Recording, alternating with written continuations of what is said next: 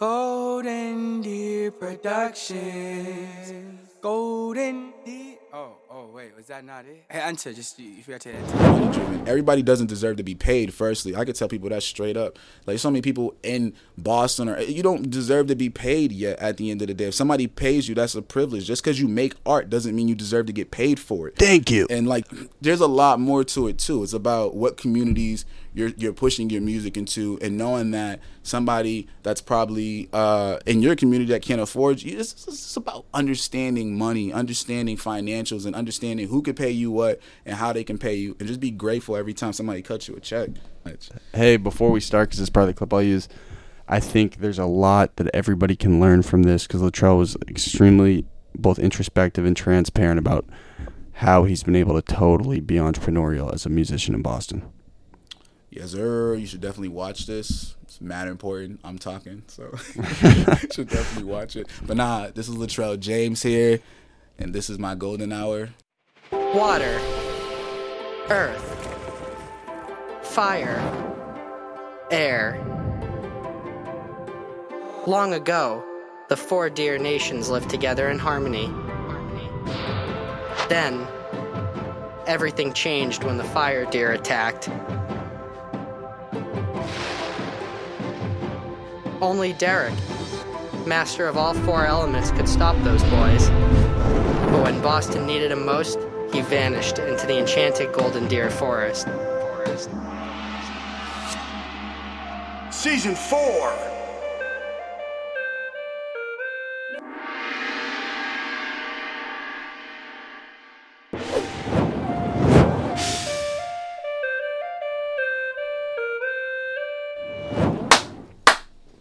So the clap signifies...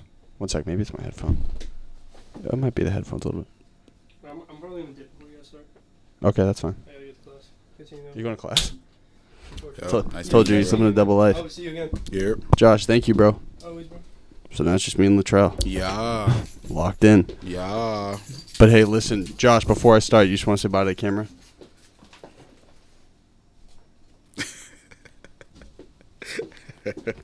Kid's going to be an all-time engineer. So, I want to give you a proper introduction. So, normally I run the show with the producer, but I kind of like running it when no one else is here. But when I had started the show, I was like, yo, no, it would be really dope to get up on the show as Latrell James. That's cool. So, thanks for coming, bro. Appreciate it. Absolutely. Thank you for having me, bro, man. I'm excited to be here. Yo, your manager's on the ball, bro. Yeah, man. I got a whole team that runs. It's not just one person. It's me, Jess, Kat, and Eric. And what's the name of the company? It's called SDCLVE, which is Same Difference Collective. It's just about a bunch of people, from different walks of life that come together for the same purpose. So You started that? yeah, it's kind of just like we just wanted an umbrella for stuff. You get what I'm saying? Like, at some point, people start to look at, all right, I see you or these group of people together all the time, but if you don't have a name to it, then they won't address it as that. So we just put a name with it, and that's all that is. It officializes the cause. Exactly. It's like the stamp of approval. So also, Latrell's off some body electricity today. A little bit. I'm tired, guys. I don't really get how that works, Red Bull sugar-free.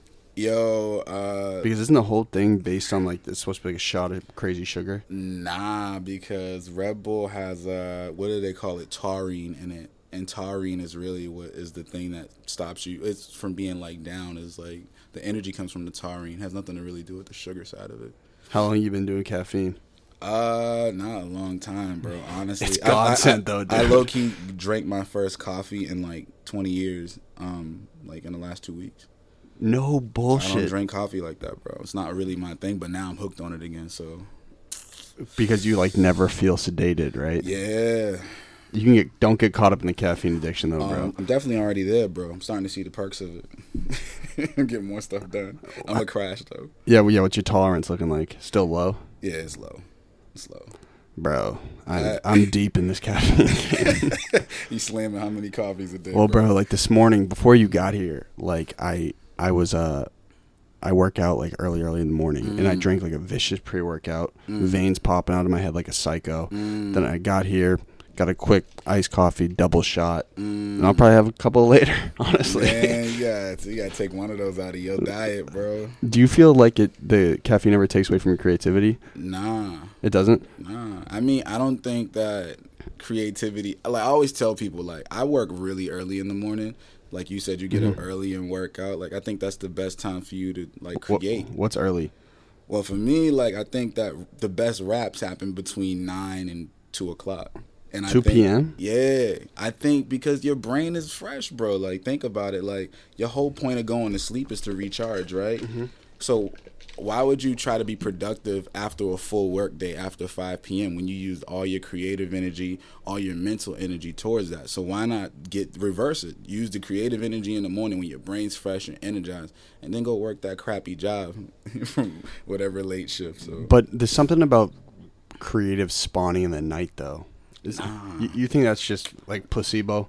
Yeah, absolutely. Dude, I think the whole idea of creating music at night, it comes from a certain generation of music, right? So, like, it comes from the Atlanta club scene. It comes from club scene. So people usually make music at night because they're trying to make music that appeases people at night. Like, I think the best stuff happens at night. Like, your brain isn't, like, it's not working at peak form at night. But isn't that like a window for creativity when you're not as focused and as alert?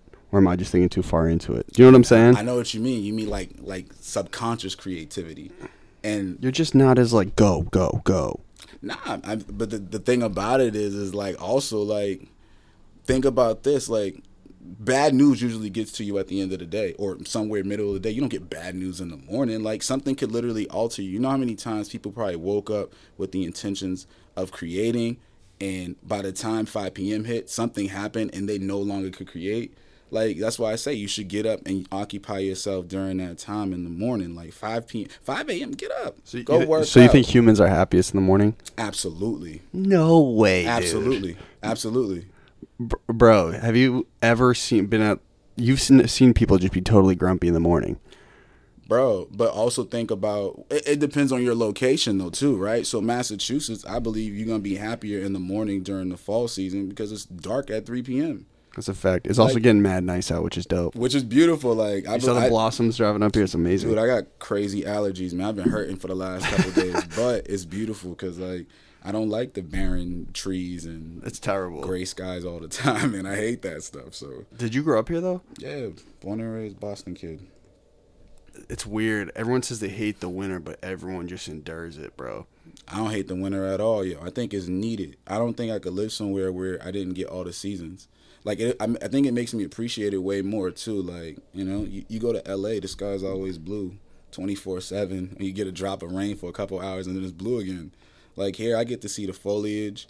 I know what a winter feels like. It makes you more appreciative. Yeah, I know what a winter is. Like, when you watch Home Alone, people in L.A. don't know what that's about. Dead ass. That's the way I think about it. Like, y'all don't know what Macaulay Culkin was going through in Home Alone. And Donald Trump was a star in Home Alone. How wild. Was that Home Alone 2? Was he in Home Alone 2? I think he was. Because Macaulay Culkin was in Trump. He was in Trump Place. Oh, we ain't talking about Trump today, though, no. No politics today. Zero. Politics ain't important. Do you feel like at this age you feel like you have to take a stance on things? So how old are you? 29, bro. Yeah, bro. I'm newly feeling like shit. I feel like I kind of have to take a stance on this stuff. Yeah, I mean, like, I think the most important thing is just knowing, like, I always say this, like, politics is weird because, like, it's a bunch of people.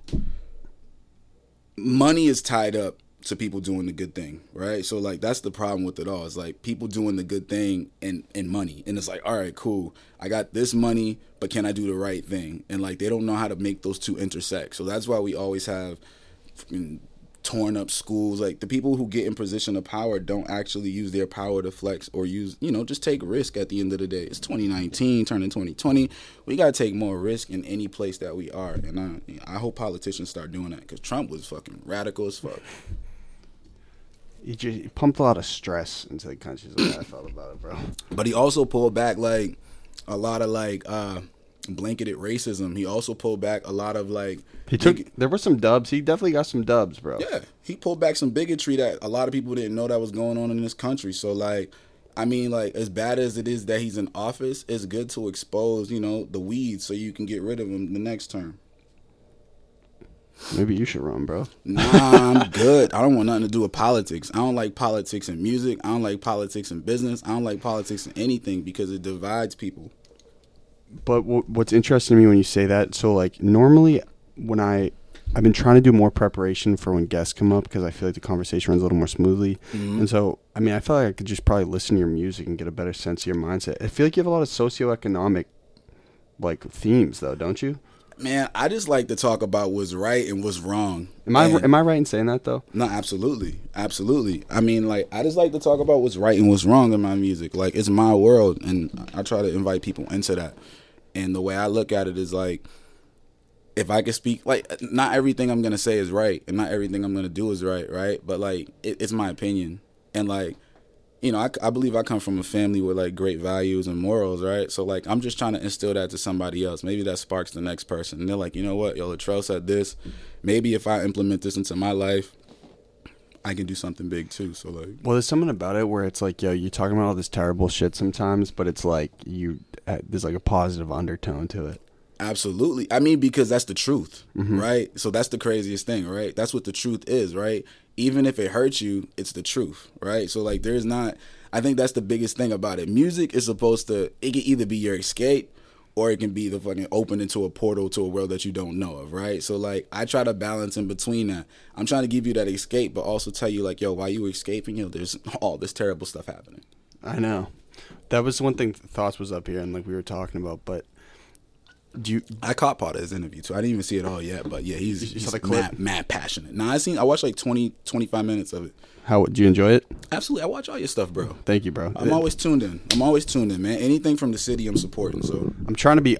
That's one thing I've had trouble with is like, as you know, like you want to grow things, but I just want to do it out of like positive intention, you know. Absolutely. But it's tough in a media space, bro. I mean, yo, at the end of the day, like, I think just know that, you know, everybody's not going to like you. Everybody's not going to love you. And everything ain't for everybody. Everything isn't for everybody. I think that's the best way to look at it. Like, your stuff's going to grow. Golden Deer's going to grow. But, like, yo, just enjoy the journey, bro. I'm telling you, because, like, whatever it grows into, just remember all the steps that it took to get there, because, like, that's the most important part. Do you feel that way? Like, do you feel like you're self-analyzing a lot, like how your career's grown? Because you of all people, bro, it seems like in Boston, like you've seen every wave of music. I don't know if I've seen every wave. I know I contributed to every wave of music. For sure. And, like, that's fire. I think that's the most important part. I think I try to hold my peers to the same standard. It's just contributing. Because, again, like, I've been reading this book. It's very important. I tell people all the time, someone else's success is just as good for you as it is for them, especially here. So, like, I try to support as much as I can. Like, you ain't always got to be on the album rapping to support it. You ain't always got to be doing the cover artwork to support it. You ain't got to produce for it to support it. Sometimes support is just showing up without posting a flyer online saying you pulling up. Like, just pull up. Pay your ticket price. Stop trying to get a +1.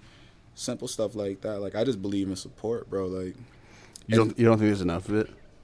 Nah, I think it's beautiful right now. I think the support too, is honestly. amazing in Massachusetts. And, like, again, like, I've seen, like, again, like, I used to host an open mic here. Like, I was trying to put people in position. I was putting homies in position to get paid off of a job I picked up just because I was like, yo, I see a void. Let me see if I can get some homies on stage headlining and paid for shows. Where's this? We used to do it at Wonder Bar. Word. That's before, again, like, and then I used to throw shows, too, with a few other people, me, Jess, Eric, and someone named Lindsay. We used to throw shows at the Lily Pad called The Plug. We did a whole year of shows. And Was my guy Gil there, the bald dude? Nah. You know he lives above the spot, right? I know. I'm fully aware. He wasn't there during that time. Like, I think he was there during that time, but we was dealing with someone else. But we used to throw shows there, too, where we brought out artists from different states and then paired them up with Massachusetts headliners. And we was paying money for it. Like, we was trying to show people, like, you can pay people and still make money in it. Like, I don't know. Well, that was one thing we talked about on the way in, bro. Is like, you are one of few people in the city that can do music full time. I know, and I'm sure, like, invites a level of stress, right? It's like, yo, you're fully on your own, but it is fire. Yeah, I mean, the freedom is beautiful. The ability to wake up and create whenever you want. Again, I'm a morning creator. and most jobs require you to get up and work. Again, your peak human is forced to work 9 to 5, and then the lesser you is forced to go work on your passions from 5 to whenever. And you might have to take a bus, so let's subtract the hour. You might have to cook dinner. Let's take 45 minutes out of that. So you might want to watch Game of Thrones. So like, You watched last night? nah, I don't even watch Game of Thrones, and that's a different story. But we'll get into You'd that. love it, bro. I probably would, but I don't know if I can invest my time into something like that right now. You get what I'm saying? Yeah. Like, it's kind of like watching Bleach. Like, if you watch anime, I'm not gonna sit here and watch One Piece. Like, I'm too far behind to catch up on any of these joints. That's so a like, fact. I let it go, let it be what it is. Make sure you don't expose yourself to any of the spoilers, though, bro. Because there will be a time where you're like, you know what, bro, I'm just going to like digest for 2 weeks and let me get invested. And you bang it out. No, I believe it, yo, because, you know, I'm fully, like, I know people who watch it. They put me on. It's just like, yeah, I just can't commit to it right now. Mm-hmm. When I do, I will. But that's the most important thing. I don't watch Game of Thrones. Nah, we ain't watching that stuff, man. You're not Well, feeling it, bro? it's the NBA playoffs, boy. Like, what we talking about, Hey, man? the Celtics are nasty. What? Yo, again, everybody called me crazy. Everybody know who I'm talking about, too. They said, I told them Lakers not making the playoffs. Clippers are better. Sacramento's better. Everybody laughed at me. Playoffs came around. Lakers not in the playoffs, as I said. What's the East looking like, though? C's going. C's going to take the Bucks in 6. We can't beat them in 7. I'll be real. Bro. We have to take them in Knock 6. on wood, bro. Nah, I ain't knocking on wood. I got the confidence in the team. You know for a figgity. Yo, so we have to win in 6, bro. If it's 7, I don't know how that works. Okay, and are they going to win? They're going to win the East? Yeah, bro. Philly is light work, bro. That is the lightest team on the East Coast, bro. That's the imposter roster. I don't know, bro.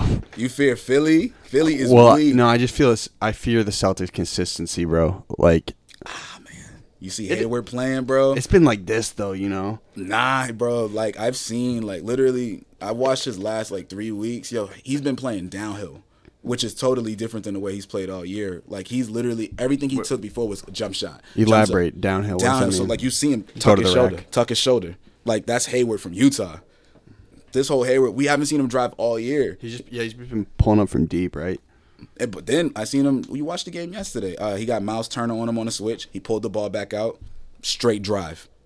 Got him one time on the layup, right? Got fouled. Dude's really inspiring you, huh? Listen, man, yo, bro, He's a baller, bro. I watch ball, bro. Like that's my thing, right? So, and then you catch him again. He catch Miles Turner on the ISO again. What does he do?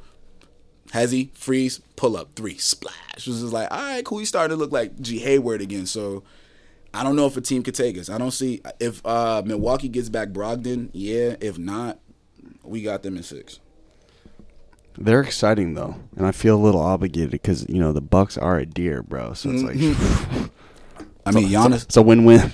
Giannis the best player in the NBA right now. I ain't even gonna question that. And speaking of positivity, that dude is the most positive dude of all time, bro. Yo, he is. But yo, one thing about Giannis I really do love, yo, is like, yo, it's like, cool, yo, this is my job, this is my sport, I'ma bust your ass. And like, that's his mentality. Like, he got no friends in the off season. He work out by himself, so he knows with that mentality, I'm coming in to take people out. Like, he has no prisoners, man. No prisoners, bro.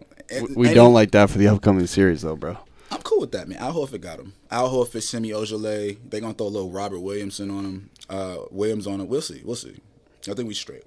When you did all the music for the Celtics, we're like, yo, bro, this is fire. Yeah, that was a cool little That's so opportunity. dope, dude. Legit, I had that beat sitting on my computer for years, bro. And I feel like you just do like an amazing job networking, bro. Honestly. yo, that's the team, bro. It's not just me, man. Like, there's people always behind the scenes reaching out to people, building relationships. We all attend different functions. You know, like Eric could go hit the no label things that happen at Harvard, so he can build relationships. I'll go hit a different event. Jessa hit a different event. Kat hit a different event. So we're always just bringing back in resources. So like that's how those opportunities happen. But that one particularly. Me getting with Gratitude Sounds, just Jess researching and reached out, and then we set up a meeting with Brian. That led to the Cheerios and the Celtic situation. So sometimes you just gotta reach out. So in terms of Boston music, bro, you're probably one of the most successful. I mean, I hope not. Sheesh. But it's the truth, though. You know that, right? I don't know that for real, Bro. I would really hope not because I got a pretty good scope of what's going on, man. I want people to be way more than what I am, man. I'm just Latrell James figuring it out every day. But on like a networking tip and like a like a positivity tip and like a branding tip, bro. You just like fucking above and beyond most of the stuff that's going on. Shout out to you, bro. I mean, I appreciate the compliments. I don't feel like that, bro, because I feel like I'm in the trenches every day, bro. Like you feel like you're still hustling?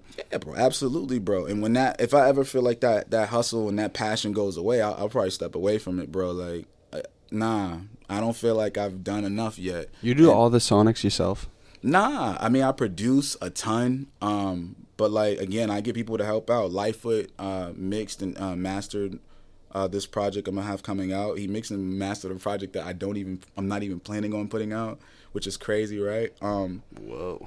I have a whole album that I ain't putting out, but that's a different story. What's the point of it if you're not gonna put it out?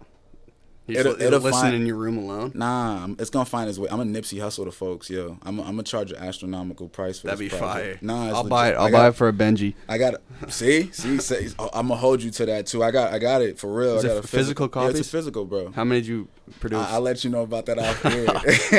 Entrepreneurial. Yo, yeah, we trying to do it a little different, bro. Like again, like we're so far away from the physical sales in today's era of music. Like I'm trying to change it up a little bit. Then it might stick out, right?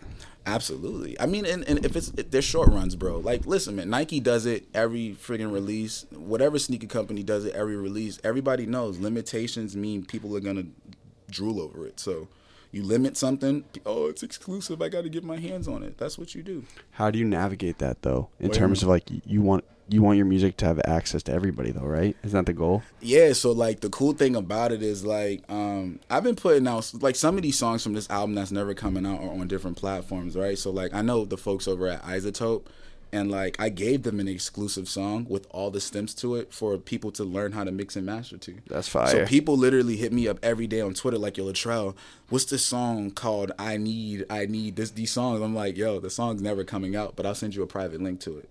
So like I'm building rapport with people on a more personal level, like than anything. The music could be out and accessible, but like I just put out Track Phone, right? Loved it, man. Thank you, bro. I just put out Track Phone, but at the same time, I got this exclusive song on Isotope's page with 300,000 people watching it with stems. So they have my voice, my production, everything right there. And then they're sending me their mixed versions of it. Like I'm building the relationships in ways that like the average artist can't. Like I'm just trying to think of like how do I build beyond just being a rapper? And like that's what it is. And like again, giving somebody something exclusive makes them feel really special. Have you noticed that's kind of like a blessing that you're able to actually make connections with the people listening to your music? Because I feel like there's probably a handful of artists that I know that can actually do that and be personable at the same time. Super important, man. I think Does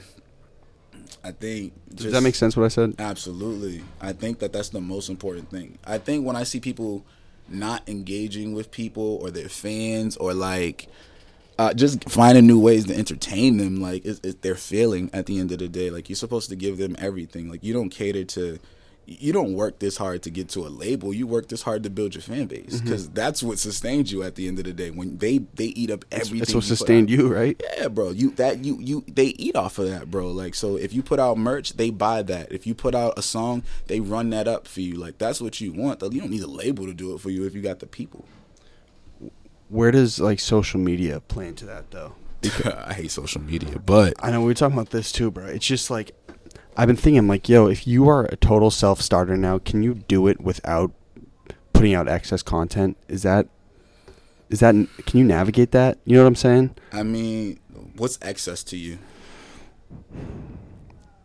I feel like there's a pressure for people who are trying to come up to consistently put shit out. You know what I'm saying?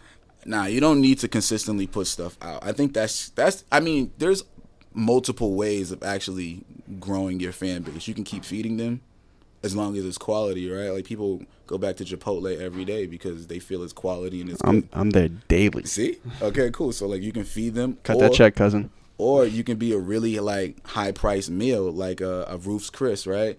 And have something that people desire month to month. Or you can even drag it out further. People look forward to Thanksgiving dinner once a year, right? So you can be their Thanksgiving dinner, you can be their Ruth's Chris, you can be their McDonald's, or you can be their Chipotle. It's all about how you approach it and how you want to grow your fan base. Like, but let's say like, yo, Latrell, you just trying to get that Ruth's Chris once a month.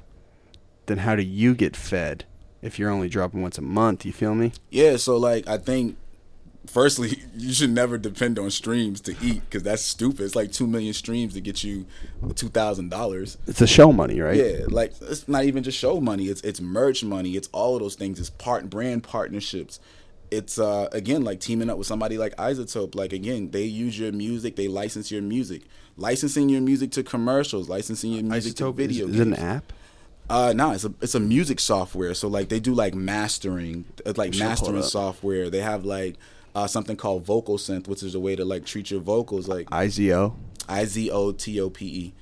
They're based in Cambridge, so like, and they're one of the most like prestigious like software companies. So like, gotta utilize what's in your backyard. I don't think a lot of artists here do that enough. So well, I don't think they know there's access to resources like this.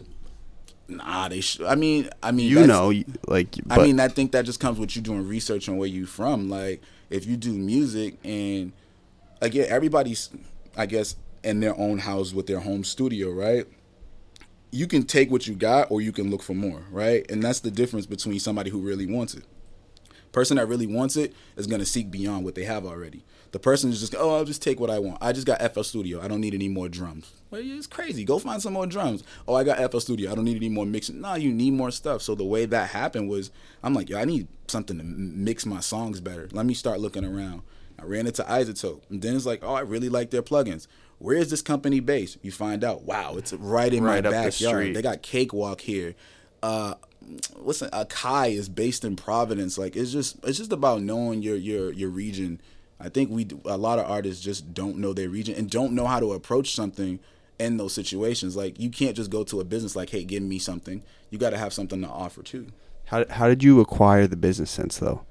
Was it just like, cause you talk about it a lot in the music. I listen, man. I mean, business comes. I mean, at the end, if you want to thrive, you got to learn business, right? You need to master it. I don't know if I've mastered it yet either. That's the craziest thing. I'm still learning but day by day. Yeah, because like again, everything changes every year, especially in music. Like I mean, it might even be 6 months. Like Spotify, you went from sending your stuff to playlisters to now Spotify allowing you to submit directly through their platform.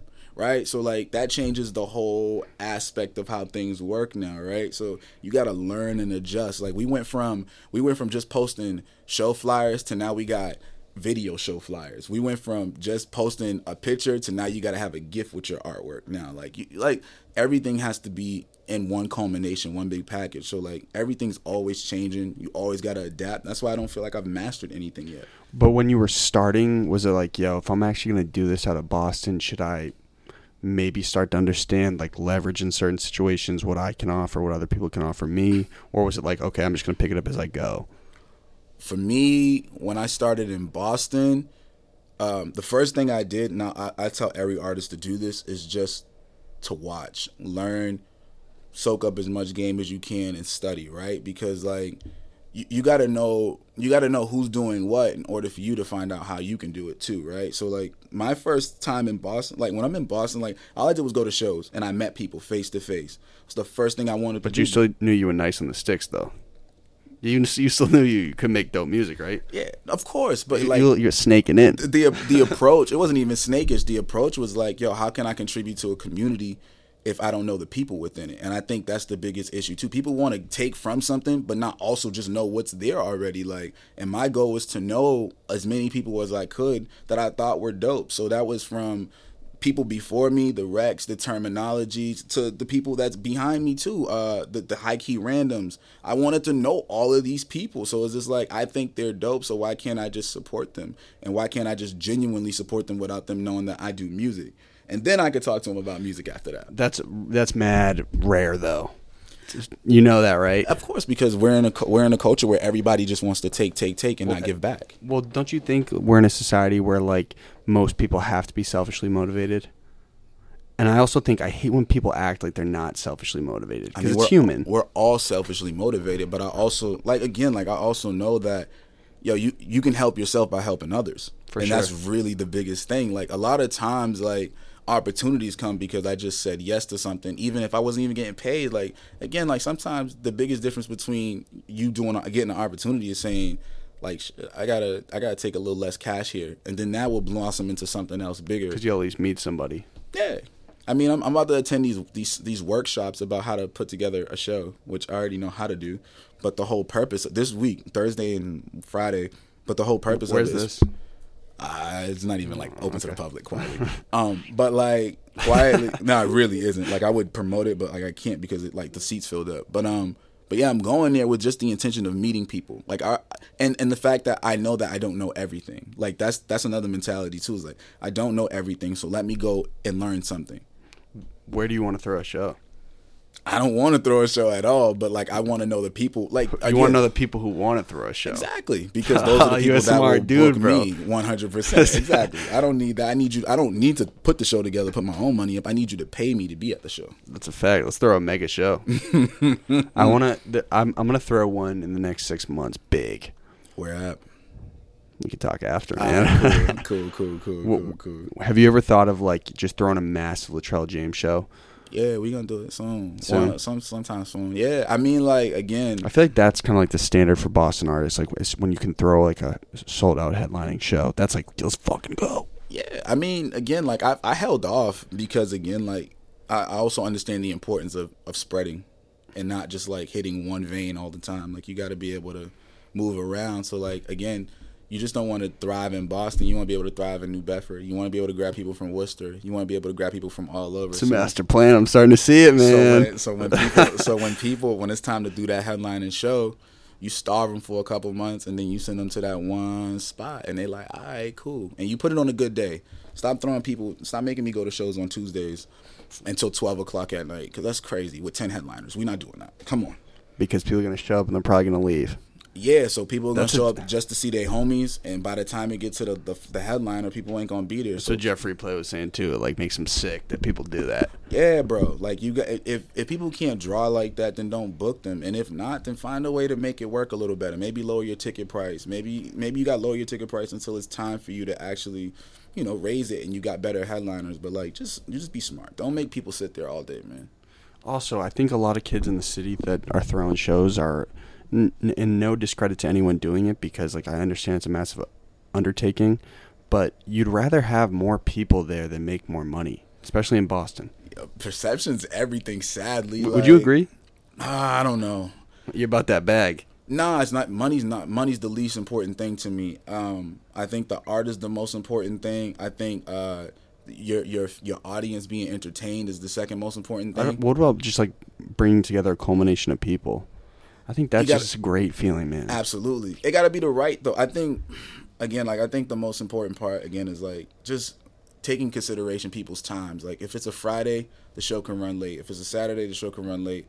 If it's Monday through Thursday, maybe Thursday's a solid, too. But, like, if it's Monday through Wednesday, try to lessen it up. I did my first headlining show a while back when I put out 12, and I knew that I could pull my own numbers. So my whole bill was not people from here. I got Crystal Canes, who was from New York at the time. New York. Where was it?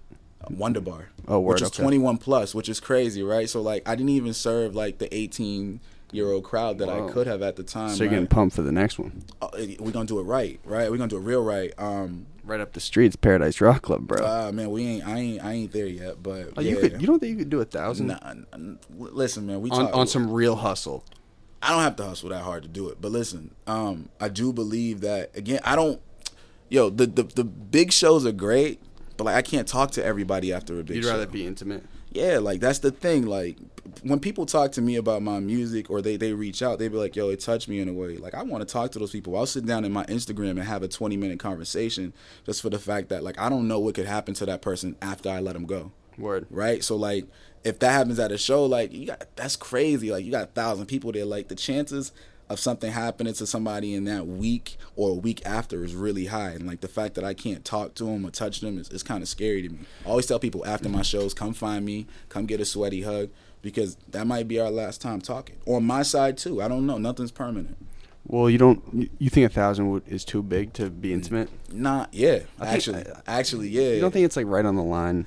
Because you've been in Paradise, I'm sure, right? Yeah, but I don't. Yeah, we went to what was that? Dollar in the Dream show. It was a great show there. Stiz did a great show there too. With J. Cole? Yeah. Had a show there? Dollar in the Dream tour, bro. When was this? A while back, bro. Was it fire? Yeah, because I saw the Forest Hill Drive tour. It was like $1 to get in, bro. That's fire. Yeah. Hopefully he does that again. That's a really cool idea. But like again, you got to have the right sponsorships to figure. Seems like that's a bag negator though.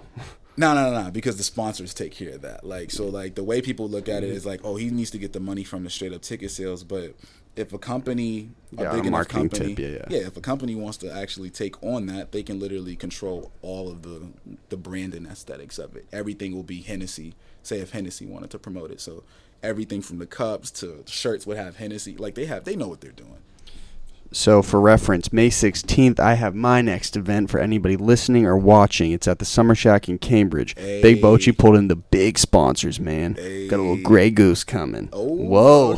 okay, for the friggity free. Okay. And that's also, I hate the idea of a networking event. I think it's like the stupidest thing ever. Mm-hmm. Like, go and force to meet people, but go meet some cool people here, man. Nah, networking is important. I don't say no to any networking event. I went to a networking event and probably 2 months ago. Like a corporate networking event? No, just regular people. Yo, that's the thing, yo. I'm a person of the people, bro. Like, I don't believe in like, all right, I'm too good to do anything. That's just a bad mentality to have. I was going to ask you about ego. Like, what's your stance on it? How important is it? You're not too good to do anything, bro. Like, again, like, if so you don't think ego hasn't driven you at all? See, the thing is, like, I know I'm good at what I do, right? So, like, I can put that out there. Shit, dude. I know I'm good at what I do, right? But that's not the point for me. Like, I also know that you have to, just because you're good doesn't mean people have to work with you, right? So, like, part of it, or buy your shit. Exactly. Like, part of it is actually just being a good human being. A lot of it is just being a good human being. And, like, I always laugh when I see artists be jerks or something. It's like you gotta meet people. Like, sometimes people don't even buy your music for the fact that you're talented. They just like who you are sometimes. Like, you gotta remember that. And like, I go out with the intention of like, I'm gonna meet somebody new today. I'm gonna build with somebody new today. They may not serve any purpose in my life, but yo, I'm grateful for the fact that I had that conversation and they enlightened me on something. Is that gradual that you've grown a gratitude? Because I've been on some shit where I just feel like, dude, great things are happening to me. I feel like I should be more appreciative. Yeah. I think you always be appreciative, firstly, because somebody else could be in your position and somebody else would be grateful to be in your position. Like you can't complain about where you are because, like, again, somebody's like, damn, I really wish I was Golden Deer right now. Like, that's really what I wish I was Latrell James, a full-time musician in Boston. With the Gary Vaynerchuk look. With the Gary V look. Nobody wants to be Latrell James, man. My life is hectic, bro. Like, can you just explain the Gary V look? I am a Gary V stan, bro. Dude, it was cool, bro. That is so dope. I met, I was in A3C. I got my music posted on the Gary V playlist. Monday to Monday playlist. Fucking sick, dude. OK got placed in there. And I thought wasn't Mona Lisa that did too, right? So like OK first got placed in there, and then that got to Spotify's Fresh Finds from that. So it was a really good moment for me. I'm like, wow, this is crazy. Did you know who Gary V was? Yeah, absolutely. I'm a motivational guru, right? The beast. So like, and I listen to a lot of stuff he says about just hustle, man. Like, I know a lot about just hustle from that man. So like, but and then I ended up going to A3C. I'm in Atlanta, and then I met Mike Boyd, who works with Gary V. Well, he's like the curator of the playlist. Exactly, bro. So he had a panel down there, and again, like, I just believe in just meeting people, right? Like, I could easily keep sending him an email, but like, that's weak to me. So like, I went down there with the intentions of only meeting 3 people while I was there. Because I was like, all right, I got these relationships, but I want to grow them a little bit more. So I flew to Atlanta, and I stayed there just to meet these people. But also, I was going to build relationships with other people as well. But it's a good place to be. Yeah, I got to meet Mike, and he was just like, yo, nice meeting you. He's like, yo, send me some more shit. So I sent him Mona Lisa Bonet. Next thing you know, that was on the playlist too. Dude. So it was just like, it was a really cool thing. I seen Gary V tweet it out, and I was just like, yo, this is kind of crazy. He said, I see Latrell, bro. Yo, bro, when I saw that, I was like, yo. I was like, this is kind of crazy because, like, I be watching this guy's, visuals and Internet stuff. is a weapon. You must utilize it. Facts. Yeah, he talks mad hype too, yo. So, like, but nah, I thought that was just cool, man. It was a cool thing, man. I really want to meet that guy, man. So he's ahead of his time, bro. That's the next move to build that way too. So... yeah, so are wins like that, are they validating for you? Like, I feel like you've built a lot of your shit on patience. Am I right in saying that? 100%. So when you get like looks like that, are you like, yo, bro, this is fire? I mean, I don't get too high or too low on them because that's the industry, bro. Like, there's extreme highs and there's extreme lows, and like that's why I say like you got to be a certain amount of crazy to pursue music, right? Because like nothing's like definite, and like you have to start taking risk, and you have to take them sooner than later, or you'll find yourself really old and stuck in a place that you probably don't want to be. So, like, I don't know. It's gratifying, but at the same time, it's like, all right, team, let's buckle down some more. Let's do it bigger. Let's figure out how we can take it to the next level. So that's really it. So have you had to like gradually become more aggressive, you think, or because bro, you like I fuck with it so heavy, bro. You'll do shows and like I feel like you'll do shows in small joints and you'll do big shows and you'll be somewhere. You'll do like an interview here. That's fire, bro. I fuck with it so heavy. Bro, I appreciate it. Nah, I honestly don't. That's the team, bro. I could just be honest. That's the team's doing. You do you think you've acquired a lot more W's after building like a really solid foundation with a team? Absolutely, man. I think having people in your corner that can challenge you. Like, you don't want yes men in your corner. You want people that are challenge, like, challenge your music. Like, challenge, like, yo, Latrell, you could do this better, or I don't like this. And you just have to live with that, like, or have people challenge you in ways, like, again, like, I wasn't the most person keen on social media, like, but again, like, having people on my back, like, yo, Latrell, you need to post more, be more visible, show people who you are. Like, I didn't have somebody on my back telling me that. Or, like, yo, Latrell, like, yo, you was super out of breath during this performance, bro. You should probably work out. So, like, you know what Or you're like, yo, fuck you, dead ass. I was offended, but at the same time, what did I do? What did I do, bro? Like, I went to the gym. I dropped 30-something pounds, bro, in the last year, bro. No way, really? Yeah, bro. So I'm, like, in the best shape I've been good? in my life, bro. Like, that's what I told you. I just left the gym and came straight here, bro. I go to the gym. What were you hitting morning. in the gym? Oh, man. You did a little Bench. We did bench. We did arms. Legs is tomorrow. Did bench, arms, and chest. What, you doing like little like curls? Like, what's going on with the arms? You doing tricep pull downs? We're doing curls. Okay. Pull curls. We do some tricep pull downs. We did a few dips today too. You big on the cables? Yeah, bro. I do a lot of cable work, bro. Free weights, I know you'll probably get way more progress with it, but yo, dude, you can tear something. Rotator cuffs, all those weird free forms. Yep. Totally tore my labrum last year. Incline benching, bro. See, I'm fully aware about that. I'll stick with the wires and stretch, cables. bro. Mm-hmm. Yo, that's important. Wow. Mobility.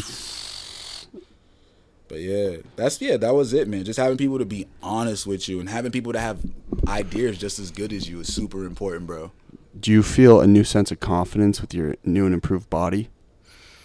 Nah. Don't lie, bro. Nah, bro. Like, you don't look at yourself and be like, yo, damn, I'm kind of hot. Bullshit, bro. Nah, never that, bro. Like, again, like, I was this weight prior to that, bro. Like, but when you're like, being in the studio is unhealthy. Like, I tell people that all the time. Like, you sit down firstly, like, you sit down in front of a screen all day long, right? Trying to work on these ideas. So you can sit there from 9 to 5. So let's say you work your job and you work a corporate job. You're in front of a screen 9 to 5. Big pass. Then you go home from 6 to 9. You're in front of a screen. Then you're probably gonna wind down by watching some more TV. Like, it's just unhealthy, bro. All that sitting, all that no movement. Like, get some weights in your studio. Do some push-ups every hour. Figure it out. Could you set up a studio where like you're standing? Like, couldn't you like raise a platform like this?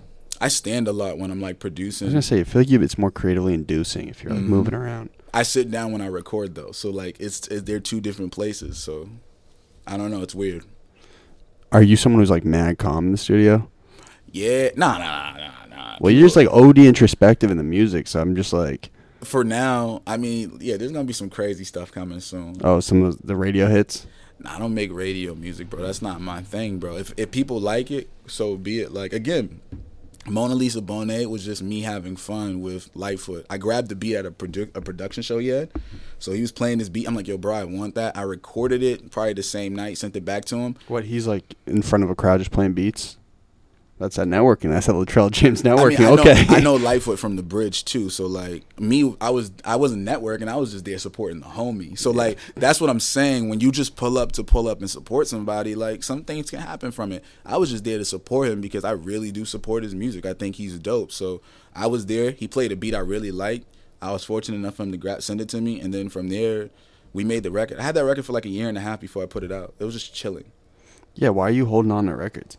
I mean, everything's about timing, and everything isn't for everybody too, right? So like sometimes those records that I'm working on are just for my artistic growth, and like I'm growing in between these songs. Like if I play you this album I created prior to putting out Track Phone, you'd be like, wow, Latrell, you sound like you've grown a lot, and there's a reason why that. Like I think you have to keep working through your stuff. It's like it's repetitions, bro. You gotta keep shooting your jump shot until you figure out your nice rhythm and your nice stroke. So like I found my rhythm, like, and now it's like it's lights out for people. I really am not gonna take a break ever again. Like I found my rhythm. Why? When was the break?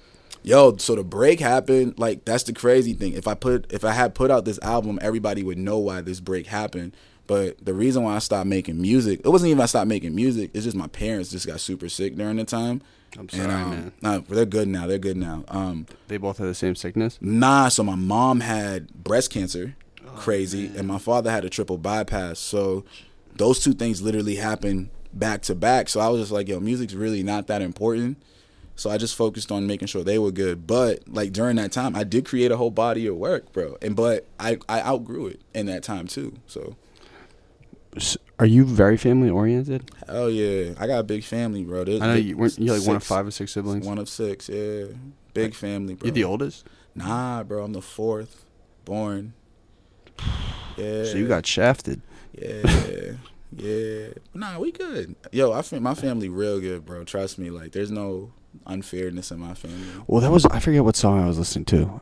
I know I put it in my notes, but I think I remember. It was, you said some shit about like, yo, I'm crazy, but I have good parents. Mm-hmm. Oh, yeah.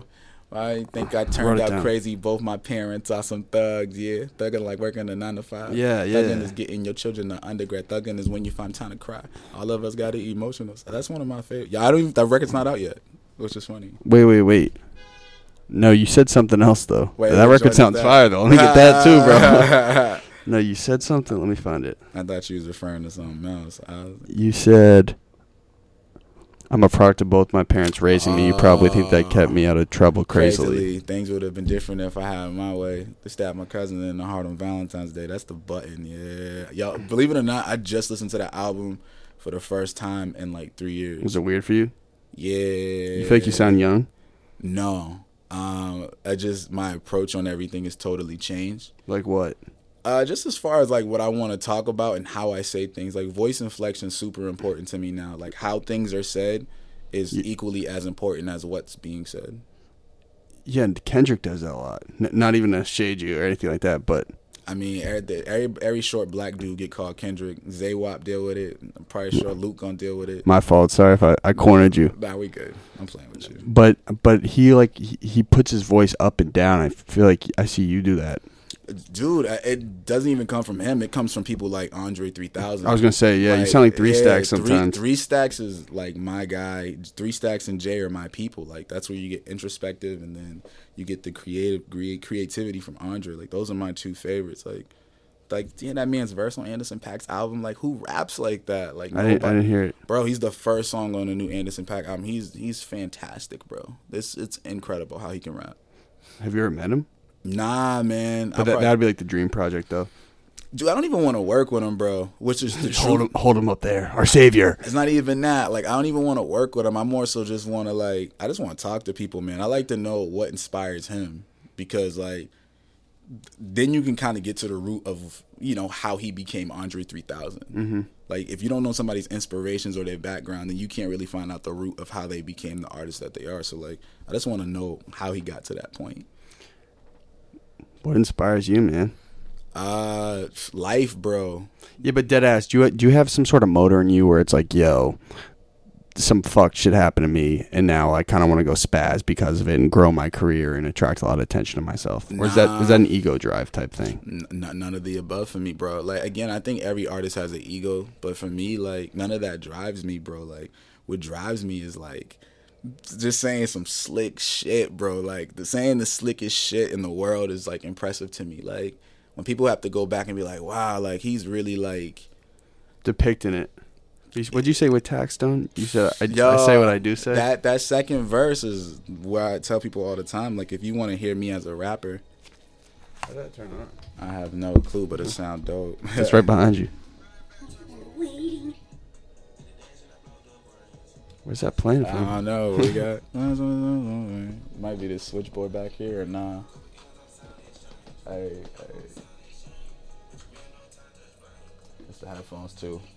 What's the headphone leak? You know what it is? Let's do this. Watch this. Dude, where's that coming from? Hold up real quick. Right there. Oh, it's the TV, bro. No, TV's playing this. Hey, yeah. We out here. Oh, I know what it is. My fault. Nah, you good, bro. Hey. I'm like, Really playing. I What is originally? That's a watch. bro, I don't do jewelry, bro. No jewelry. Nah, I'm not really a jewelry person, bro. As an entrepreneur, it's kind of a waste of money. I mean, yeah, but for me, I think I'm just more into just, I don't know, stuff that I find more valuable, like things that I like, man. I'm a basketball sneaker collector, basketball card collector, sneaker collector. I just like, I don't know. You have multiple cars? Nah, just one, bro. That's crazy. Why would somebody need 2 cars? Oh, I thought you said you're a car collector. Not card, like card. like basketball cards. I Oh, like. word. I'm into just other stuff, bro. Like toys, bro. Like vintage toys and stuff, bro. Like I have other interests besides just. You ever thought of been doing the Gary Vee flip? You know how he's big on that? I'm already on it, bro. I've been doing that. Though. No way. Yeah. Like what? I can't give everybody the game yet, bro. But yeah, like go hit your local Savers or your local thrift store. Video games are really easy to flip if you know the Really? game. Yeah, bro. If Because, it's not like, scratched. I mean, you can fix a scratch game too, low key. So like, Okay, Latrell the Hustler, all one right? thing that people don't know about video games, this is random as hell, but like a video game is like the bottom part of the disc is plastic, so you can actually sand that and then rebuff it and it'll play clean again. The most important part of the information is actually on the other side. On the with the graphic. Yeah, so if No that gets way. scratched, then you lose the data actually, bro. Yeah.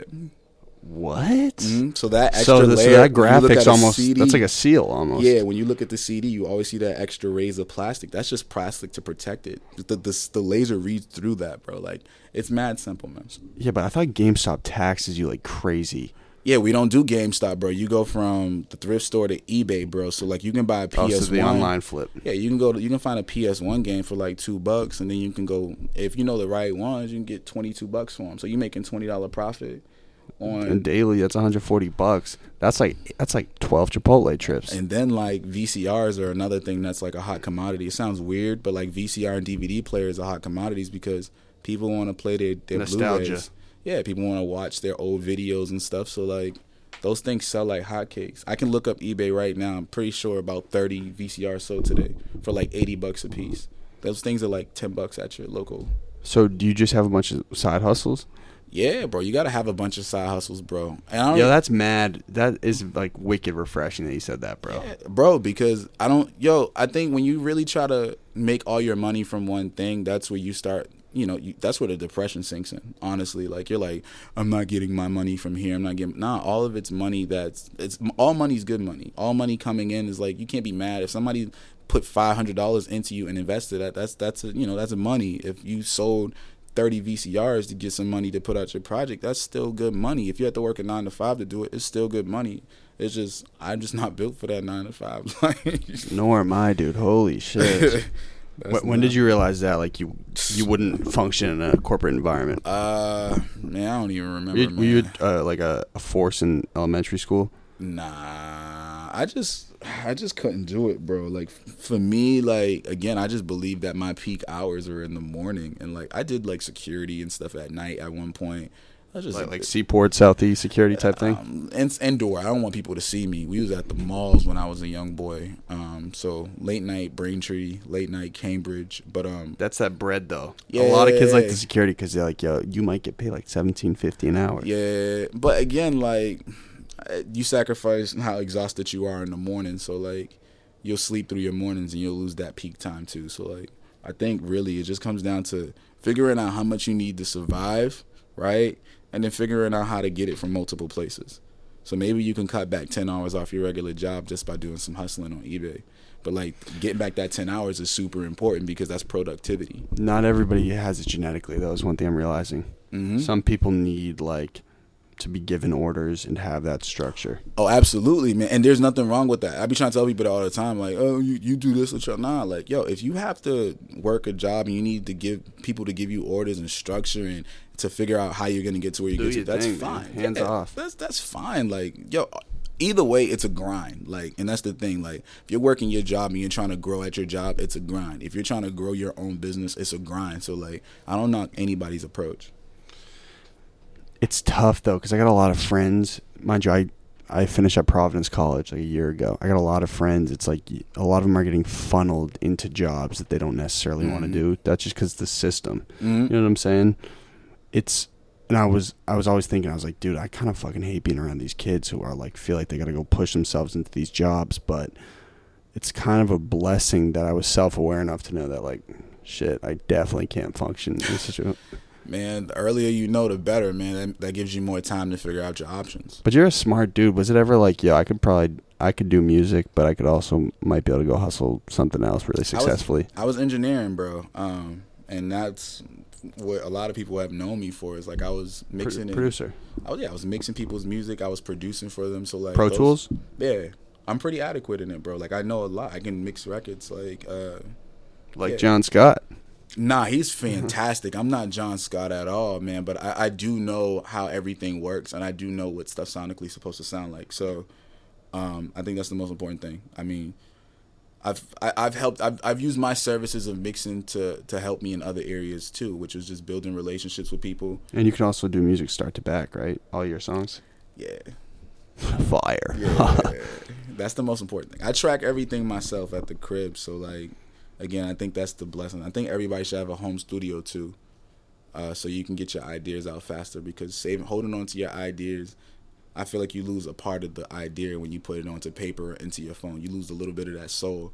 So like the faster you can get your idea from your brain into the microphone and record it, it's going to be better for the future. Isn't it a productivity thing though? Like, don't you feel more incentivized to go work if you have to go like leave the crib for like an hour and a half and then like, or like leave the crib 30 minutes away. Okay, now I'm at the studio. I have to get some shit done. Nah, because like, I don't know, man. Like, I don't know. For me personally, I don't know if it's for everybody, but like, again, like I do a lot of my writing in the car. Like blast. Sounds dangerous, bro. Blast the beat. It's not driving. You're just parked. Yeah, we driving. We driving for sure. But like, I just put the voice recorder on, and I let the beat go. And I just rumble. I mumble all the way through my ride, and then when I get home, I find the best parts and the best melodies that I like, and then I consolidate them. You have a specific road you drive on? Are you on like a 93? Everywhere, bro. That's like kind of stressful, bro. I was doing that on my way here, bro. It's slightly stressful, but again, like, I don't believe you can just sit down and create music. Like, music is supposed to move people. It's an actual movement. The drums are moving. Your voice is moving. So, like, you should be moving while you're doing it. I don't stand still when I'm creating. Like, I don't know how people could just sit down and be like, that doesn't make any sense to me, bro. It's all movement, bro. Like, how you sit in the studio and not move your arms? Like, the reason why you're moving your arms is because it's a movement, bro. Mm-hmm. Like, that's all music is. It's movement with words, poetry and motion. So you seem like an artistic dude. I don't know. Hey, man, it's a good thing. I don't know if I am. Do you think you're too intrinsic sometimes? Like, do you think too deep? Nah, because, I mean, there's a second and third level to everything. I mean, I don't believe in being a surface thinker.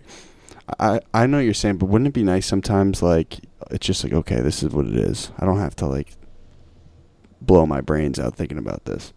Nah, but I don't think like that. That's the craziest thing. Like, people, I don't know why, like, I guess because of the music I make or, like, some of the things I say. The music's OD sophisticated, so it's like, okay, he must be, like, in here just, like, dude, too many thoughts going on. Nah, again, for people that know me and I sit in the studio with, that, I talk the same amount of shit everybody else do about everything, but also at the same time, like, it's just about having perspective on stuff, right? So, like, so think about it like this. Like, I always think about it like this. So, like, when you see, I was watching this Netflix documentary. I can't even remember what it was. The Firefest. Nah. It's Did you see that though? I did see it, but it's about animals, bro. Like they just put it up. It's like their Nat Geo, the way they combat Nat Geo. There's a situation, Planet Earth type. Exactly. I don't know the name of it, but I don't want to mess it up. But anyway, there's a situation where a seal mother, right? So since global warming's affecting the glaciers and stuff, right? Like the ice is freezing too fast, so they can't make these little dens that they usually put their children in, right? So the seal mother has to put its cub on top of the ice, right? So the seal mother's looking for food to feed its cub. While this is happening, a polar bear approaches and just swipes the seal baby, picks up the cub, right? Seal, and it takes it to go feed its baby. Right, so like that's the way I think about stuff. That's Darwinism, like, bro. It's the way I think about stuff. It's like, all right, cool. Like, yo, that's a really bad situation for that mom, but at the same time, that other mother's feeding its child, and that polar bear's stunned. He's brought the bag back, bro. But who do you feel bad for though? Like, and that's what I try to think about. I try to think about that in every situation. Like, yo, what's the polarizing things? Is there a wrong or right here? If not, cool. Then I can just say what I feel. I'm gonna be honest, bro. That sounds like you're overthinking, man. Nah, bro, that's life, bro. Like you ever think about this? Do you ever think like you just reset and just be positive though, fully, or do you think that's fully positive? I was gonna say there's nothing negative, but you think about the negative, yo, because that's part of it, bro. Like again, like a simple perspective is everything. There's a negative and positive to everything. Like you can't move like that, bro. So like, if you don't know what the negative is, how can you treat something positive, or how can you be positive, right?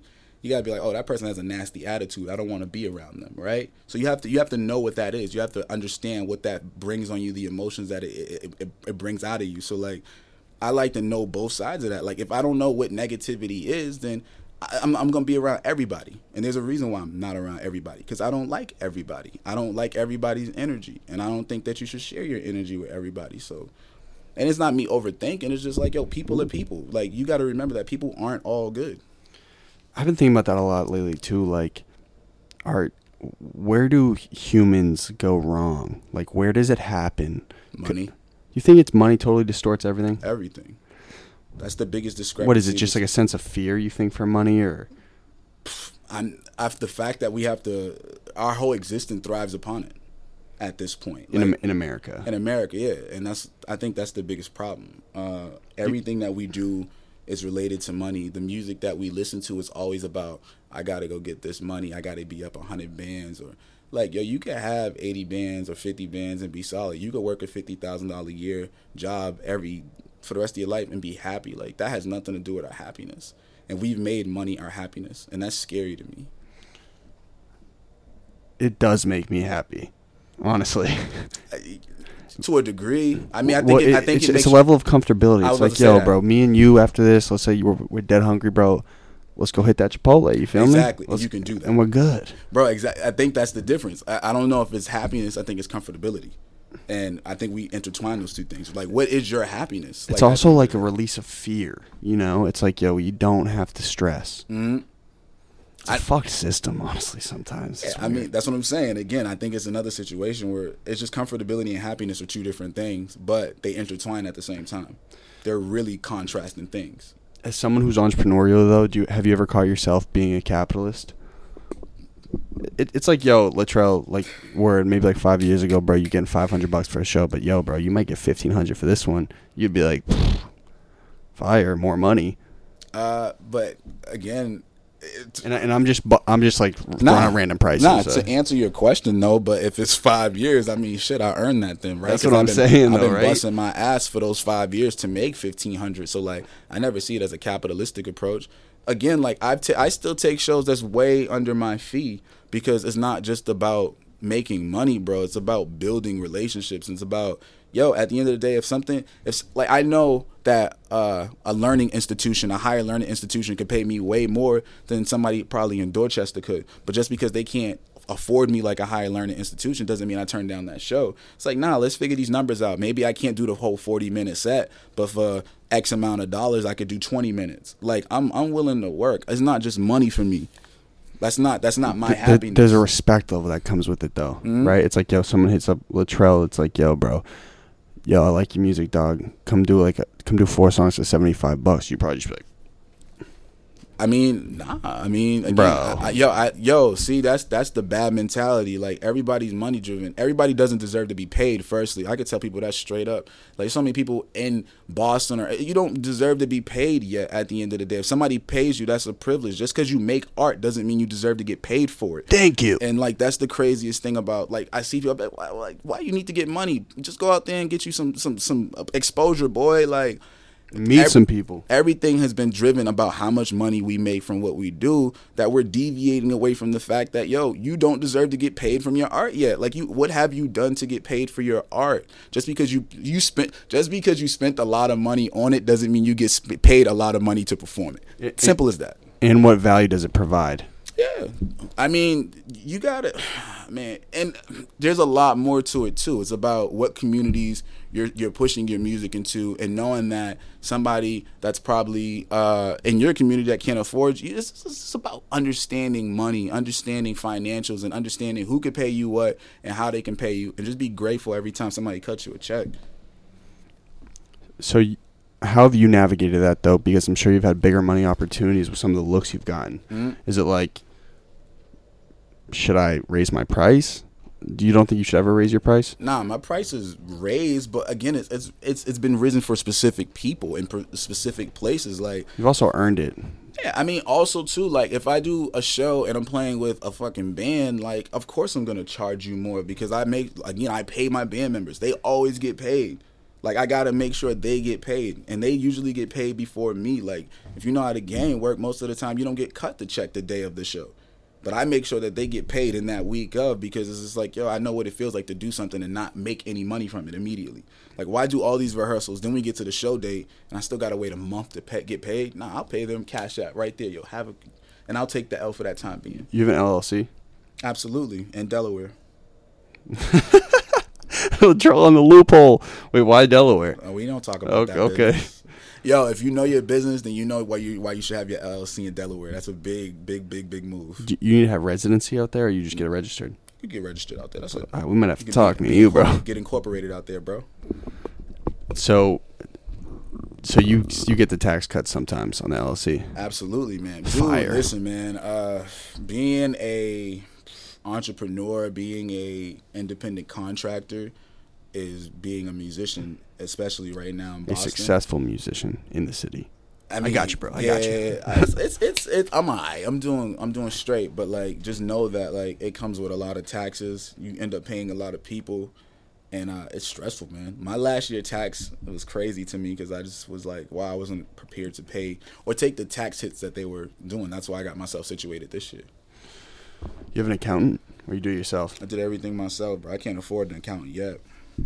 I could go to one of these colleges and get somebody to do it for free, because I know that a lot of kids are doing stuff. Want the opportunity. Yeah, in pro bono, and they need the credits for what they do too. So I can probably finagle it in an internship some way. But you don't want a 20-year-old kid looking after your bag, bro. Exactly, bro. And I also know that you should keep somebody around long enough to just learn from them. You don't need them permanently. It's like lawyers. Like, you just want to learn the verbiage. You want to learn the language. And Wow, then you would self-represent yourself? Yeah, because Bro, that is risky territory. It's not, bro, because a lot of times it's just it's language that we don't understand, like, and that's the biggest difference. When you're reading a contract, there's really not a lot of stuff going on in there, but you just need to know specific language. That's why you have a lawyer, right? And once that lawyer could really, like, show you what that language means, you don't really need to approach that person until it's something way bigger. Like, you can handle a lot of things yourself. Like, people get too crazy about it. People got managers for no reason. People got lawyers for no reason. But what do I know? Well, you have a manager, right? Absolutely. Because I don't have time. I mean, if I did everything myself... Yeah, Jessica, you seem like a rock star. No bullshit. She's a great human being. If I did everything myself, I wouldn't have time to do anything. Like, I wouldn't still have time to produce, like, still be able to get placements. I wouldn't have been able to leave to Atlanta in January without having somebody else still running the business, like, while I was gone, and, like, focusing my energy on something else. So, like, that's why I have the team, and, like, we have events, like, we sell merch. Like, I can't sell merch and be on stage at the same time. Like, it starts to come down where you need more people, and once I realized I needed more people, that's when I sought more people. How do you know it's the right person? So mind you, I want to find out, like, a very permanent producer to help me on the show. Did it just click? Was it like... They'll find you, bro. I don't think that you can find them. I think that, yeah, it just has to click. And you have to, I mean, sometimes you just got to be around people for a while and be like, you know what, man, what do you think about this? Or what do you think about that? Like, I mean, my team has changed over the years too, so it's not been consistent. I mean, Jess has been there. Eric's been there. Kat just came along, but she's been amazing as well. So, like, you just have to, it grows, it changes over time, and you gotta adjust to that and be willing to adapt. Nothing's permanent, bro. Trust me.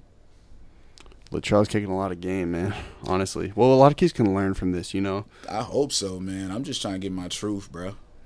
It's just, the one thing I've noticed is, like, a lot of kids want to understand, like, how to be successful in music in Boston. Mm-hmm. Humans want to be successful, right? Mm-hmm. A lot of them don't have guidance, bro. That's, like, one thing I've noticed. There's no real model. There wasn't a model for you either. Yo, okay, cool. I'm glad you said that because that's exactly, like, my whole angle, bro. Shout out to the police. But I think me not having any, like, guidance or, like, having role models here, like, don't get it twisted. There was people that were, like, doing their thing here, but, like, they wasn't as accessible as they are now, right? Talk about Malfi. Shout out Malfi. That's my dog. Shout out to whomever. Yeah, again, like, Star Gang.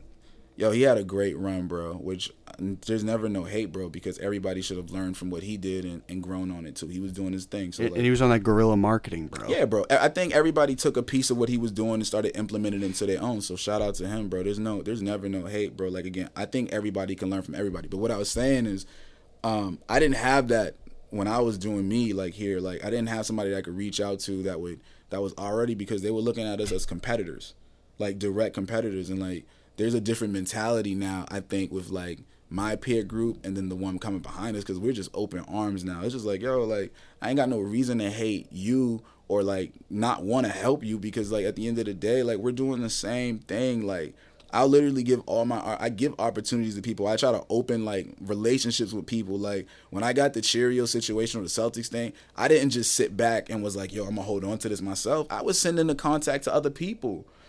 Fire. I don't know. I don't have to lie about that. Whoever knows, they can say it afterwards. Like, but legit, I literally was like, all right, cool. I met this guy, Brian from Gratitude Sound. Shout out to Brian. And I literally just started setting up people with him. Like, yo, go get that bag, because, like, at the end of the day, I know that I can't get every opportunity, and every opportunity isn't for me. So if it ain't for me, I'm praying that it's for a homie. I get it, but the kids are still, like, wicked, like, they're very divisive, I think. Like, they're just... How so? A lot of these... There's a lot of groups of artists who, like, they don't necessarily want to click. And I kind of feel like back in, like, 2015... Yeah, I feel... Wow. I didn't know that.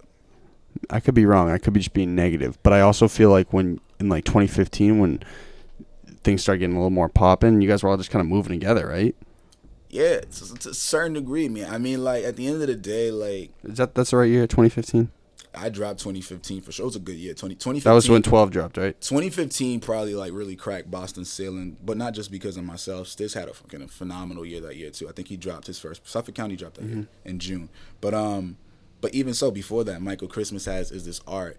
Like, again, there was a lot of things that led up to that. But the one thing that I know from that generation is, like, or that crop of artists is, like, we just supported it because, like, at the end of the day, we never seen somebody go that far. Fire. So, like, that's the mentality you should always have. Like, yo, again, that's what I'm saying. Like, sometimes you don't have to gain something by supporting, bro. Sometimes supporting is enough, bro. Just pull up, support it. Just buy a vinyl. Like, again, like, I could have easily... I bought the Suffolk County vinyl, bro. Like, it's bigger than just... Yo, let me get something for free. Like, I think that's the worst mentality a lot of people have, is like, they want the free. Let me get in for free. Let me do this for free. Nah, yo, I'll buy it because I actually support you and I like you. I want to put money in your pocket and put money in my pocket at the same time. Strengthen network, like strengthen, like, a strong, prevalent network. You've started to notice the benefits of it. Yeah. But, yo, again, I think it just comes down to you being a person. A good dude. People forget that. Like, you can't be a jerk and think you're going to get through. Because, like, somebody's going to be like, yo, that person's a jerk.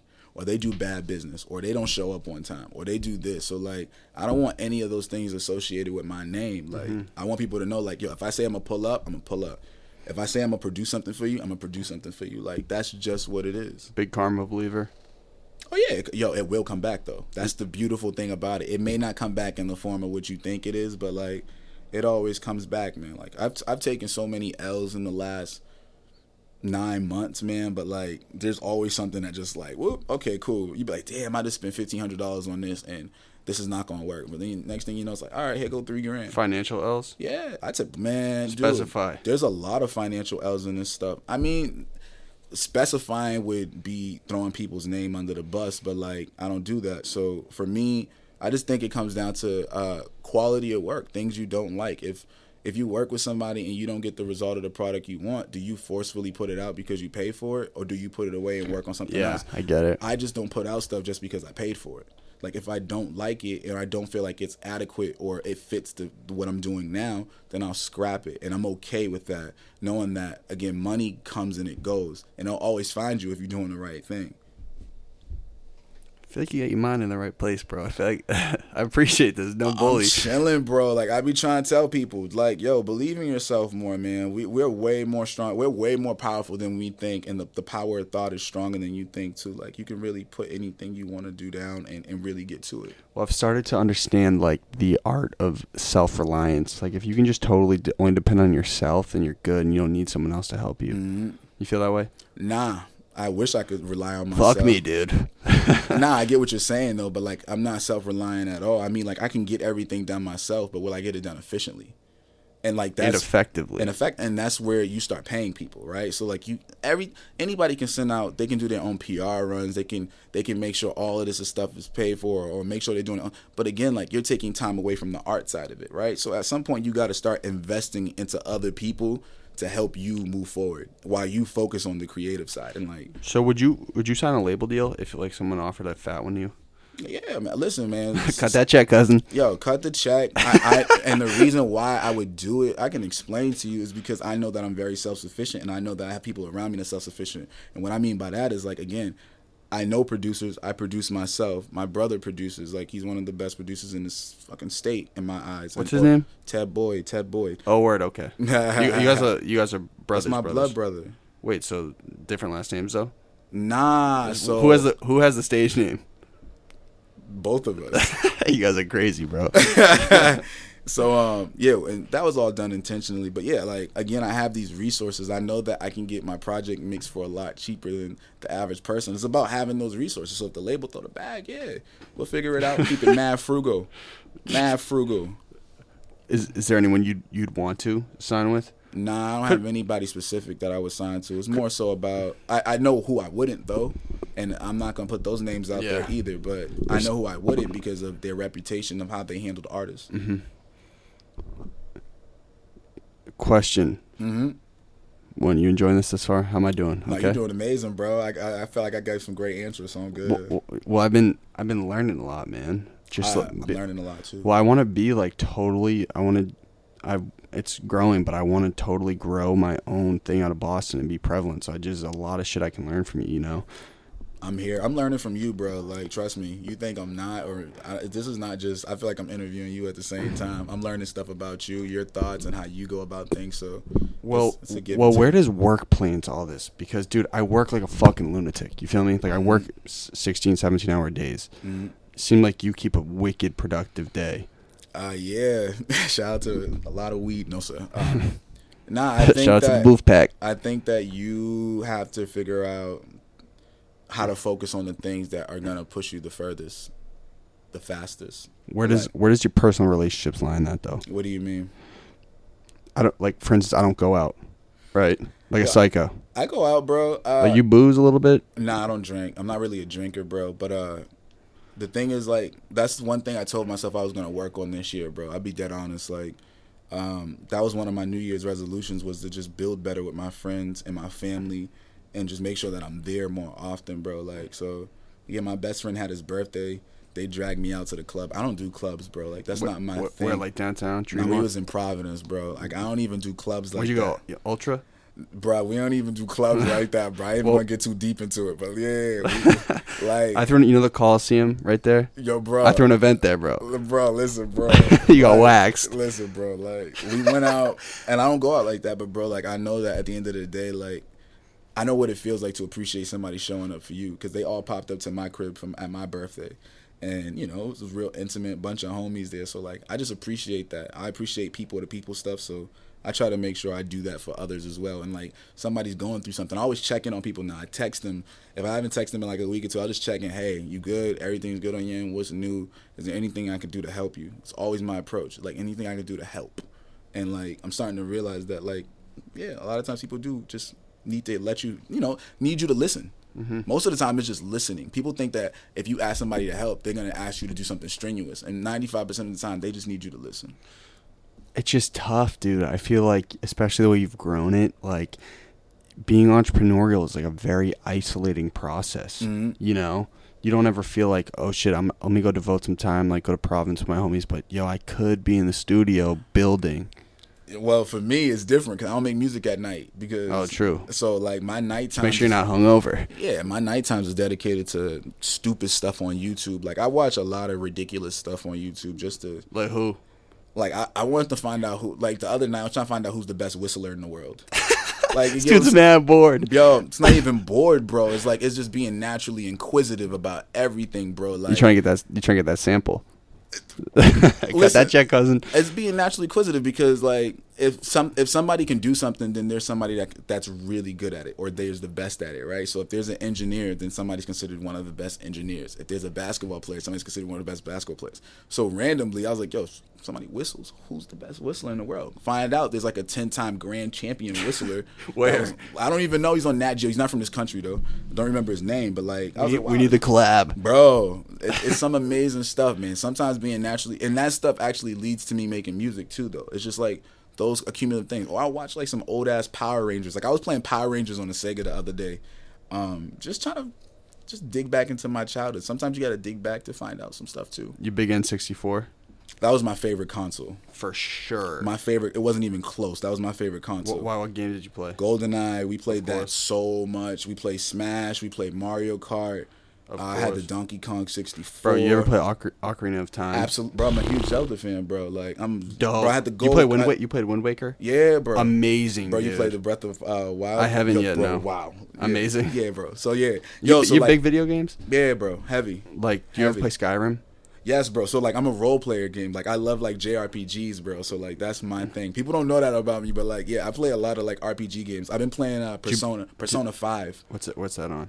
PS4 for sure. Hopefully they put it on the Switch. When they do, like, I'll just transfer straight to the Switch. But, like, right now it's on the PS4. But that game is incredible. Soundtrack, the concept of it is, like, I just think anime is better than regular TV because they figured out a way to merge fantasy and then creativity at the same time in a way that nobody else has. Dude, people don't understand. They think these dudes are geeks. These dudes making video games are hyper geniuses. Absolutely. They're literally creating like a 200-hour movie that you can play. It's insane, dude. Exactly. Like Skyrim. It's amazing, bro. It's literally like its own world, It's dude. amazing. Did you beat it? No. Bro, what are you doing? Yo, listen, bro. Like, You're sleeping. I play games in waves, bro. It's mad weird. Sometimes I'll play them for a really long time, then sometimes I'll just exit them. Like, I beat the new Final Fantasy. It was way too quick for me. Like, it was so short. Kingdom Hearts? I haven't played it yet. I have it, though. But, I heard Kingdom Hearts fans weren't too satisfied. I believe it. It's just because it's a real commercial franchise. I believe it. I mean, best thing to do is to go get the little 2-disc joint with the 1 and 2 on it and just play those. 1 is dope. Yeah. I got that at the crib, too, bro. Like, so, like, that's just stuff. Small stuff like that is important to me. But I do play games. I'm a huge Zelda fan. I'm a huge just like games where you have to grow throughout the whole journey. Like, I like growing throughout the journey. I don't want to be able to just like, it's cool to jump on and just shoot them up, but like I also like to grow with my character. So yeah, so you like 2K, like a My Player? Yeah, I was on that heavy. I'm a 93. Holla at me. Whoa. Yeah, I don't want that work. I don't want that work out here. Is the player's name Latrell James? Nah. Don't lie to me, bro. Nah, his name is like TJ Almond or something like that. Yo, I love making up random names for my players, bro. Like, bro, mad people. I think it's so weird sometimes if people make a My Player with their name and they get mad obsessive over it. I think it's like the weirdest thing. Weird. Nah, bro, for me, I'm it's not like, yo, bro, that. Work out your jumper, dude. Keep going. That's not for me, bro. I always got random names, bro. So TJ Allman, is he a baller? Yeah, I'm a slashing point guard, bro. I'm lighting the league up. What were you bro. drafted? I don't even remember. remember, bro. It's been a while, bro. Yo, I haven't played 2K, bro, in like 3 months, and I'm a 93. My brother was going hard. Like, he's like a 95, I think. He's going hard. Have you ever thought of twitching, dude? Yeah. Dude, I feel like that would be a sick lane for you. Eventually, yeah. We're going to set that up real soon, yeah. Like, again, like, people just don't know, like, I play these video games, and, like, I think it'd be fun just to show people, like, what I do. Also, on a little brand building exercise, dude. Imagine like Latrell James, the nasty 2K player, and people are just checking in with you at night. I don't want that like that. I just want them to know I'm a cool guy. I don't want that extra pressure of being elite at anything but music. The game is nasty at Madden. Have you heard about that? I've heard about that. He's like dirty, dude. I've heard he's good. I don't know if he's that good, bro. Me and my brother are really good at Madden too. We actually had to stop playing. We was really like fantastic. You were obsessive? Yeah, we was fantastic. Like, we would literally make beats together, and then once we make beats, we'll just play Madden, and we'll just keep going back and forth. Like, we've had some dog fights, some real dog fights. You like, play with the Pats ever? No, never play with the Pats. It's a curse, bro. You can't do all that. And they OP low key. Like, they got way too much like just good players, bro. Like, there's never like they had Gronk for the last 10 years, bro. Like, but not anymore, bro. It's just devastating. They'll be fine, bro. They'll be great. They'll be amazing. I mean, dude. let's not forget there was 3 Super Bowls before he. We're got here. OD spoiled. Exactly. There was 3 before Grunt got here, so like I'm not stressing over that. I know. And Brady's gonna play till he's 70. I hope not. I don't want to see that man cracked up on the field, man. But he hasn't really gotten that hurt, bro. He had the knee. The one knee. That was 10 years ago, bro. That's crazy. Or maybe 12, 2008. Yeah. It's been a while. Damn, bro. Nah, he's great, bro. That's the greatest quarterback to ever play the game. It's not even close. You're kind of branding him right now. I like it. Very political. I've been trying to do the same. It's tough, dude. Have you ever felt like I feel like there's so much more gain in just like refraining. You feel the same way? There is, dude. You've had to nurture it? Yeah. It's tough, dude. It's human to like feel certain ways about things. Nah, I mean, the one thing I do know is like you gotta separate your emotional side from certain stuff too. From the business. Yeah, so like you can just don't be reactive. I always tell people, take a minute to think before you say something, or like think while you're listening. So like Brady's Brady. I still think he's the greatest quarterback ever to play the game. So. He's also a marketing genius. Yeah, shout out to the men running his social medias as of lately because they've been crushing. I think it's there's a do you know Sean Milliken from For Boston? Yeah. So the dude videographer he worked with did all the Tom vs. Time stuff. I think one of his name. That was a beautiful documentary. It really was, bro. Only thing bad about that is we took the L in the Super Bowl. Yeah, that was tough. It was so close. We were right back though. Caught the dub the next year, bro. Right back. It ain't even a thing, bro. That's culture here, bro. We swept the Tampa Bay Rays yesterday. Oh, so you follow all the sports. Celtics swept the Pacers. Bruins won. We're going to Game 7. Absolutely. It's Boston. I love it. So were you pumped when you had the extension first, but when Stiz got the gangrene, or what was it, bleed green? Oh, yeah. Were you like, yo, the cool thing about that is the homie. So I know multiple people that's involved in that. So Luke and Ricky were involved in the beginning. I think the opening day, and then Stashed Away from Randolph too. He produced one of the commercials too. So I've been hearing that all year. It's super cool to like have peers. Like they're not just homies. Those are my peers now, right? So like they're doing stuff. Like they're working with agencies. I think Lolo from Brockton had one too at one point. Lolo. So a lot of folks. He's been up here. Hey, yeah, Lolo, great guy. I was just with Lolo a couple of days ago. But yeah, like I think it's just super cool to see other people like starting to delve into that licensing space. Like there's no hate at all, but it was amazing like to see Stiz be the voice of the city for the Celtics for the rest of the year. That's freaking awesome, man. Like who would have thought that music would allow him to cross over to the National Basketball I feel like they're Association? doing more of that. Well, you did it also, though, is what I'm saying. I feel like there's more connection. I have this crazy idea in my positive mind that all these major Boston brands are going to start connecting with all the artists. I think it's going to be so fire, dude. Yeah, I mean, it's going to happen. Firstly, hip-hop is the most important genre and most consumed genre in music in the world. So, like, it only makes sense that all these brands start associating with it, right? Like, that's why you get every year 2K comes out, we have a hip-hop artist curating the goddamn playlist. We had Jay-Z, we had Travis, we had... who else did one that was pretty crazy? I can't even remember. Well, Forever was on like 2K10. Pharrell did one that was probably absolutely beautiful. So like, I bet Lemon was on it, right? I pull up with a lemon. Of course. So like, But stuff like that is like we're starting to see hip hop's involved in everything, top to bottom. Chance is in a Kit Kat commercial. He's also doing Latrell's in a Cheerios commercial. That's hell true. yeah, brother. He's also doing Tequila 1800. So like, yo, hip hop is needed in every form and space. So like, it's beautiful. If you make hip hop music or you produce it at this moment, just see if somebody needs you, because they do. Yo, on the Cheerios tip, how fire was that? It was really cool. Dude, I had no clue it was you, and then I was like, yo, what the fuck, dude? What's good goes around, comes around. Yeah. It's beautiful, bro. It was cool for the fact that my parents and, just like, they can see something that I was working on actually come to fruition. Took a while, right? Nah, which is scary. It really was like recording, re-recording TV in like a month. Whoa. Yeah, so like once they were dead set on me being that person for it, it went from, which was like a process too, like don't get it twisted, it probably took me like 2 months of like recording, but once it was definite, it went from what I did to recording it again to it being on TV in like a month span. So it was pretty crazy, bro. So dope. But the positive is just like being able to show my parents like I can make money through music. Like it's not unrealistic to eat through music. So my grandmother hearing it was super cool too. I got a nephew too, so he knows the song. They all eat Cheerios?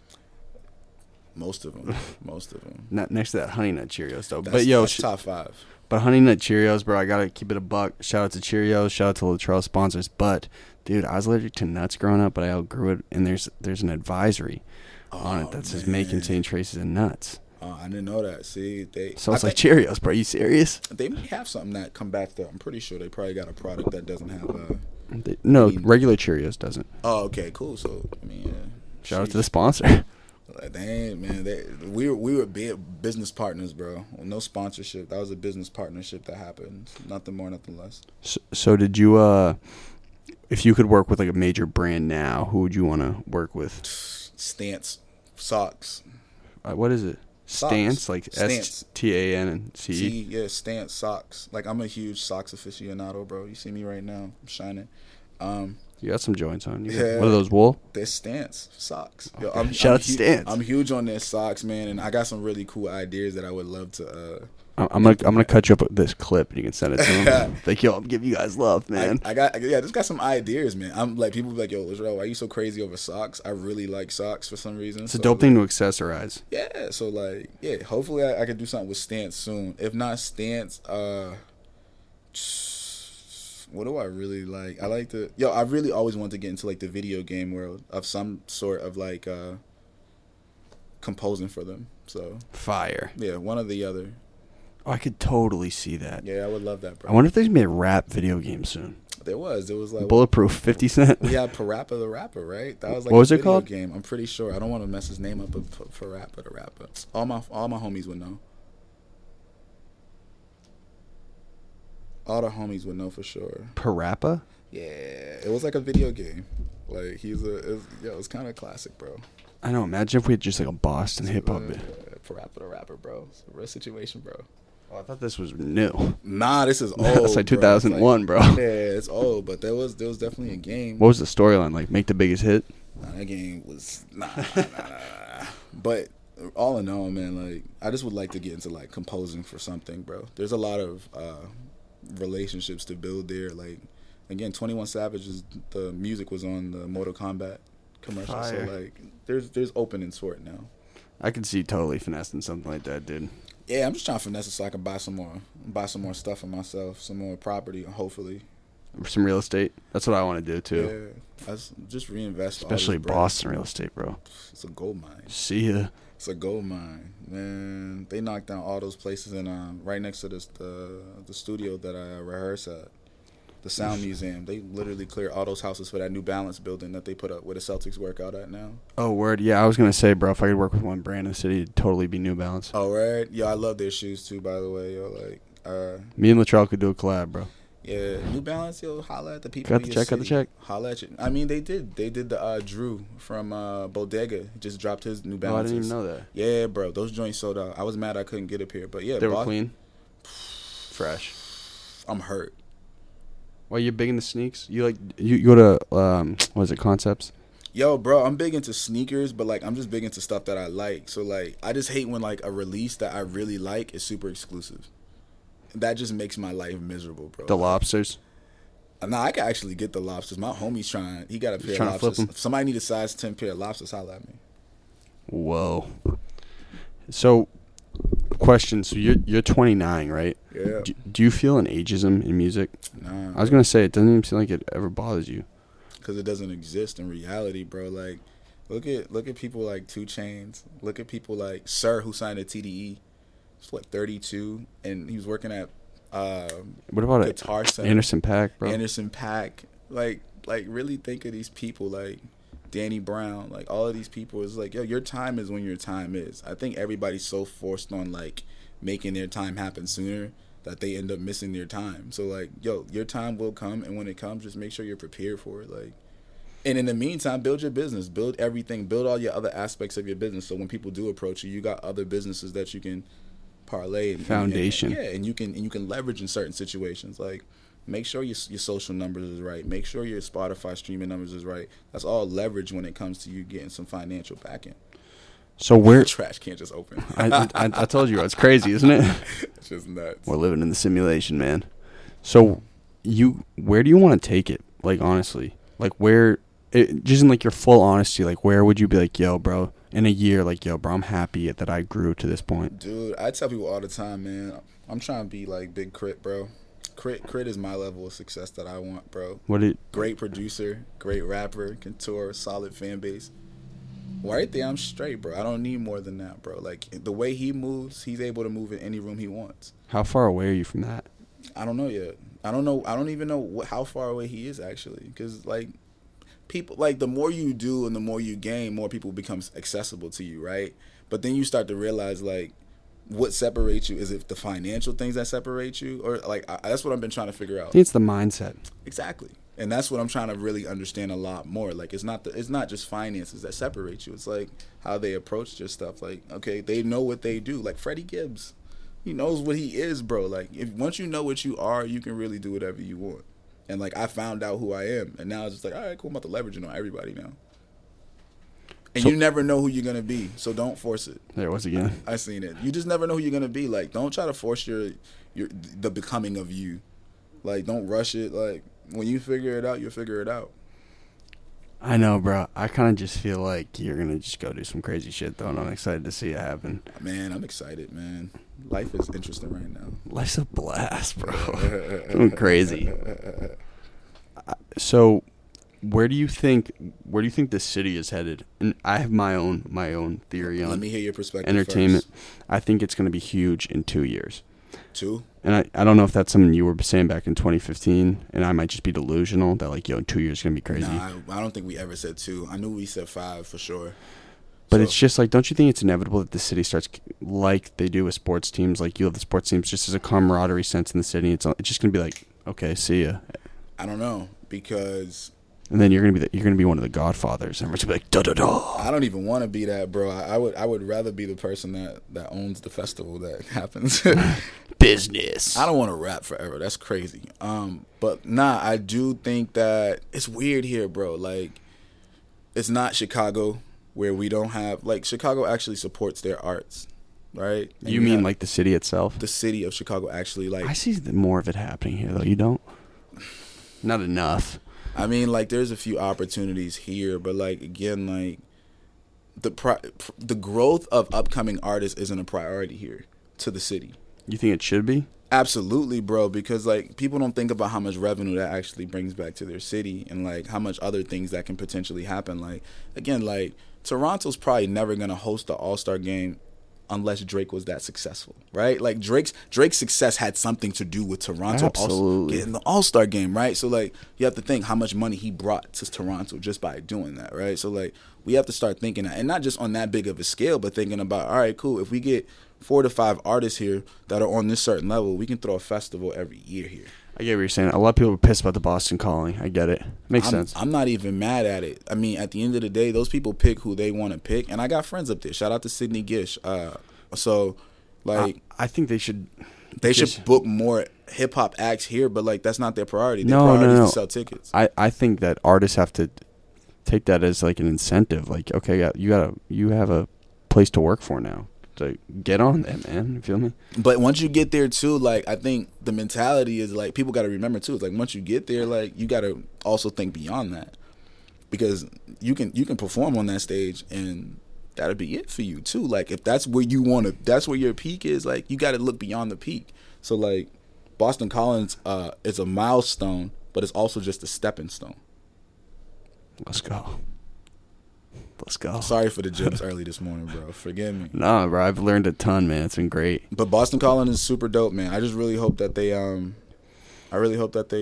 plug more locals on it. I hope Latrell gets on it. That'd be fire. If so, it'll be a blessing. I'll be there, bro. If not, it's not going to impede anything that we're doing. So, like, that's the thing. Don't let something be so important to you that it impedes your progress. So, how important have attachments been, do you think, to the growth of your career? Because you've had a couple big ones. What do you mean? It was a term I heard here because there are a couple artists out of here who are starting to, like, you know, get on jamming and, like, stuff like that. Attachments to, like, bigger companies. There's John right there.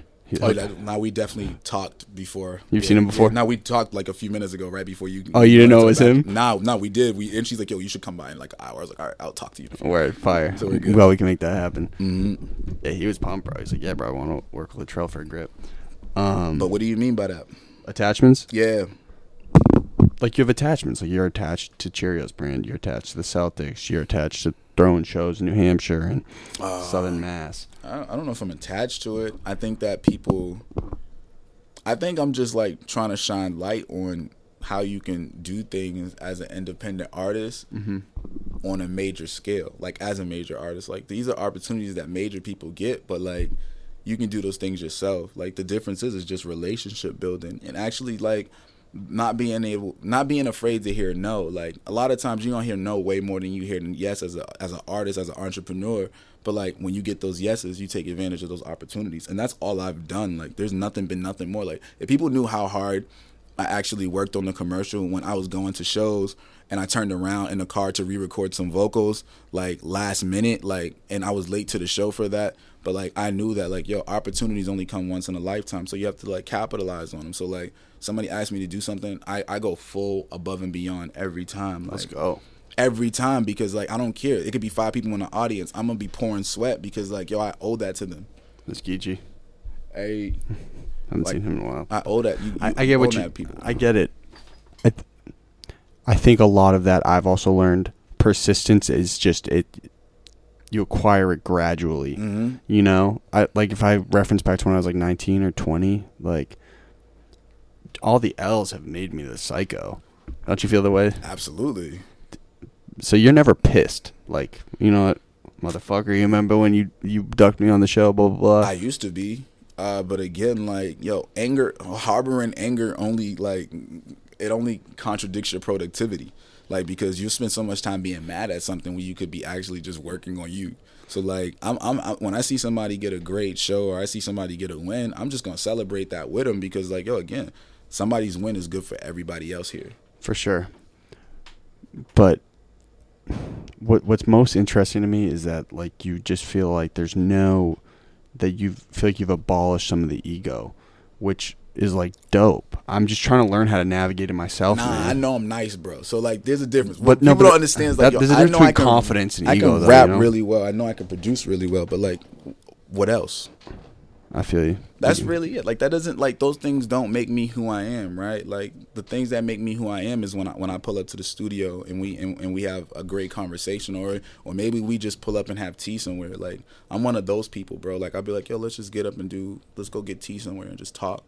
Like I'm not the person to always be like, yo, we gotta do this in the studio. Like nah, I believe in personal relationships. I got a lot of personal relationships with people. I spend a lot of my time reaching out and talking to people, and if I didn't work in the morning, like if I didn't do my music in the morning, I would be so consumed with like talking to people because like that's where my music comes from. It comes from their experiences, comes from me experiencing their experiences through words. So like that's the most important thing to me is the relationships, how you talk to people, what they say about you when you're not around. Okay. So I'm there. So listen, I had some notes. I want to make sure I hit on everything. Absolutely, bro. Let's find it. It's been some great questions, by the way, bro. I've been really enjoying these answers. Thanks, man. We'll do another one in 6 months when you're a megastar. Man, I ain't trying to be that big, bro. I want to be able to go to the mall. I saw the. Oh yeah, I saw the. So I look up interviews sometimes for it, and I saw the one Van Giles. That was funny because Giles come up here. Oh yeah. Giles is classic on Twitter, bro. Oh, absolutely. Hot take Giles. That's my guy. So have you started to notice Brockton kind of grow? It's dope. Yeah, I mean, I've lived out there, bro. So like, I've been out there from its like. I mean, I don't know if I was involved in like the beginning of any of it. Like, I just knew that when I moved to Brockton that I wanted to help people. Right. Sound Labs is open now or no? It is, but it's in a different location. But like, everybody doesn't work out of there the same way they used to. It used to be like a hotbed, kind of, right? Yeah, bro. Everybody was there. Like me, Jess, and the folks over at the Sound Lab, we put together an event called Speak Your Truth, in which people used to come in and they would perform a song, and then people would give their honest feedback from their peers and people that were on the panel. And then we also created this thing called It's a Secret. And it was a showcase where we basically unveiled the artist the day before, and people at the RSVP at the time. So like, and you know, it was really cool, man. I got my boy Kari from Providence to come out for one show, and people were hyped for that. And like, it was just cool, bro. We was growing. We had a bunch of people from Providence come out, build relationships. So like, it's really cool to see like Luke Bars, like he took a opportunity that he seen at the Sound Lab, and he turned that into an opportunity in Providence. So like, shout out Luke. So like, that for me, that's way more gratifying than anything in the world, because like, all I can do is bring the people into the room. It's your job to make the relationship and grow it. So seeing people do that now from Brockton is crazy, bro. Like, there's a hotbed of talent there, and it's just gonna keep growing. They're figuring it out really fast. Okay, I got one more question. Is there anything you want to talk about? Nah, I ain't really had nothing on my mind lately, bro. Don't lie to me, bro. Nah, what was I been thinking about? I don't know, bro. I got a project coming out very soon. Oh yeah, give me your promo, your plug. In the next few months, maybe the next 2, we gonna put out a visual for Track Phone very, very, very, very, very, very. Who shot it? We're going to shoot it. No, it's already shot. Aiden Crowley and Wes Webb. I'm pretty sure I got y'all names right, but they run a production company called Legacy Content. Out of Mass? I want to say Mass or New Hampshire. I think they're based in New Hampshire, but they all live in LA now. Fire. So like, they're all doing a bunch of different stuff. But the video's really cool. I can't wait to put it out. And it's been good, bro. That's it. I got a lot of music I'm gonna put out for the rest of the year. Like, I got an EP, and then some more music, and then another EP, and some more music. And then hopefully another Gary Vee look. I mean, that'd be fire. I mean, shit. Let me get a Jay-Z look. Whoa. Let me get that, bro. Like, I don't believe in limitations, man. Gary Vee's an amazing human being, but again, like, I believe my music could really reach everybody. So that's really my look. I don't need Jay to approve me or anything, but like, again, that's one of my idols. It would always be dope to get acknowledged by your idols. Okay, you ready for the last question? Uh-huh. One, do you think this fan is gonna pick up in the mic? No. You don't? Dude, I'm just gonna ask John to mix it, obviously, but dude, just one gate on it would fucking. I know, but doesn't the gate usually like cut it? It makes that weird. But if you technical terms with the attack and release, you can finagle it. Okay, but you know what I'm saying? Like, sometimes it's just like yeah. That's because the gate is like hitting. It's too high. Attack hits really fast, and then it releases really fast too. So it just word. You just hit. John's a genius, man. Come on, he got you. So listen, there was a time in that interview where you said that you just like had a certain distaste for teachers, and bro, I feel you. You know, I surprisingly was one of the, based on grades, probably one of the worst marketing students. Which is, you know what I'm saying? Stupid, bro. I sold at the Middle East, sold 500 tickets, That's bro. amazing, bro.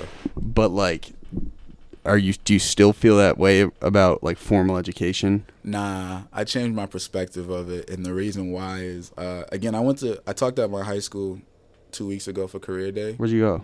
New Mission High School. Whoa, no bullshit. Roxbury. When it was in Roxbury, it's in Hyde Park now. Yeah, they switched it around. But yeah, I went to go talk there, and I didn't realize like your impact, like a teacher's impact on somebody, right? So like beyond the educational side of it, right? So like one of my teachers, she taught me a very valuable lesson in life. She damn near failed me because I didn't want to do like this children's book about natural selection, Darwinism, right?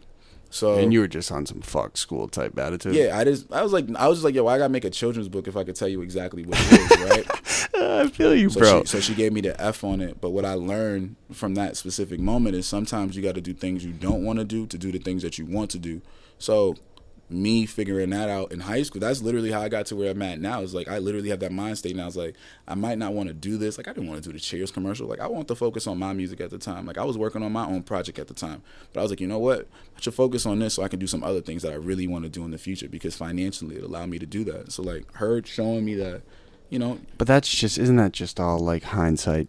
You know what I'm saying? Like that's just Nah, life, bro. Yeah, but I learned that at that specific moment. Like it wasn't even a hindsight moment. Like it was really like, wow, this really affected me now. Like, and I have to take this skill and implement it to everything that I do now. And I always do that. So when I got back up there to talk about it, it's funny. First thing she mentioned to her students was that whole situation. I was dying. Oh, she was still there. Yeah, she's still there. Oh, word. Okay, and you guys are straight. Mm-hmm.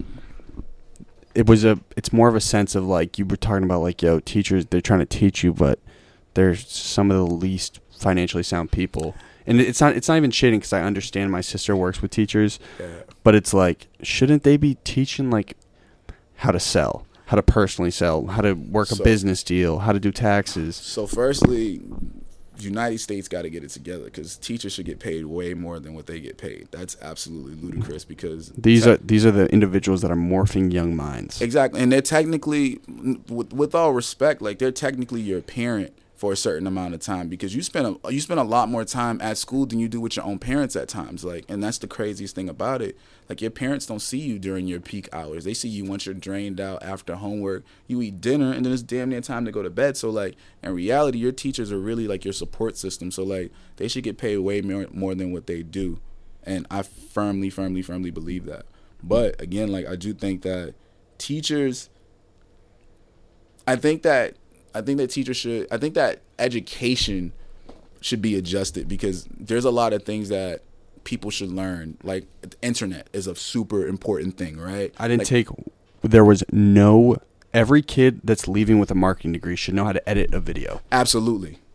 And that's what I'm saying. Every kid that, if you're going into marketing, you should know how to work Google AdSense. You should know how to do promos on Facebook, YouTube, any of those things. Effective promos on Instagram. Exactly. You should know that should be part of the package, right? So, like, I do think that those things should be taught today in other schools, like in high school, like in middle school, like, because basically you can make these jobs now because companies need it. Like, companies before didn't realize that they're starting to realize now that they need social media, right? So who's going to run their social media for them when you're 45 years old and never use social media in your life? Dead ass. You have to go hire somebody to do that. So, like, it's going to be a kid. 100% because they know what they already on it. They're on it every day. They're experimenting with every day, and then they're learning with it. So if you prepare them with the tools prior to that, instead of always thinking that the college education is where you fully develop your sense, everything will be easier. We'll have way more prepared people going out of high school and coming out of college if we did it that way. In their defense, also, again, no shade to teachers because you guys are actually doing tough work. 100%. In their defense, especially marketing professors in college, they probably are like, fuck, man, I worked my whole life, then the internet came, shit. Yeah. You know what I'm saying? Like, yeah. Now I'm just not an expert in something I didn't grow up on.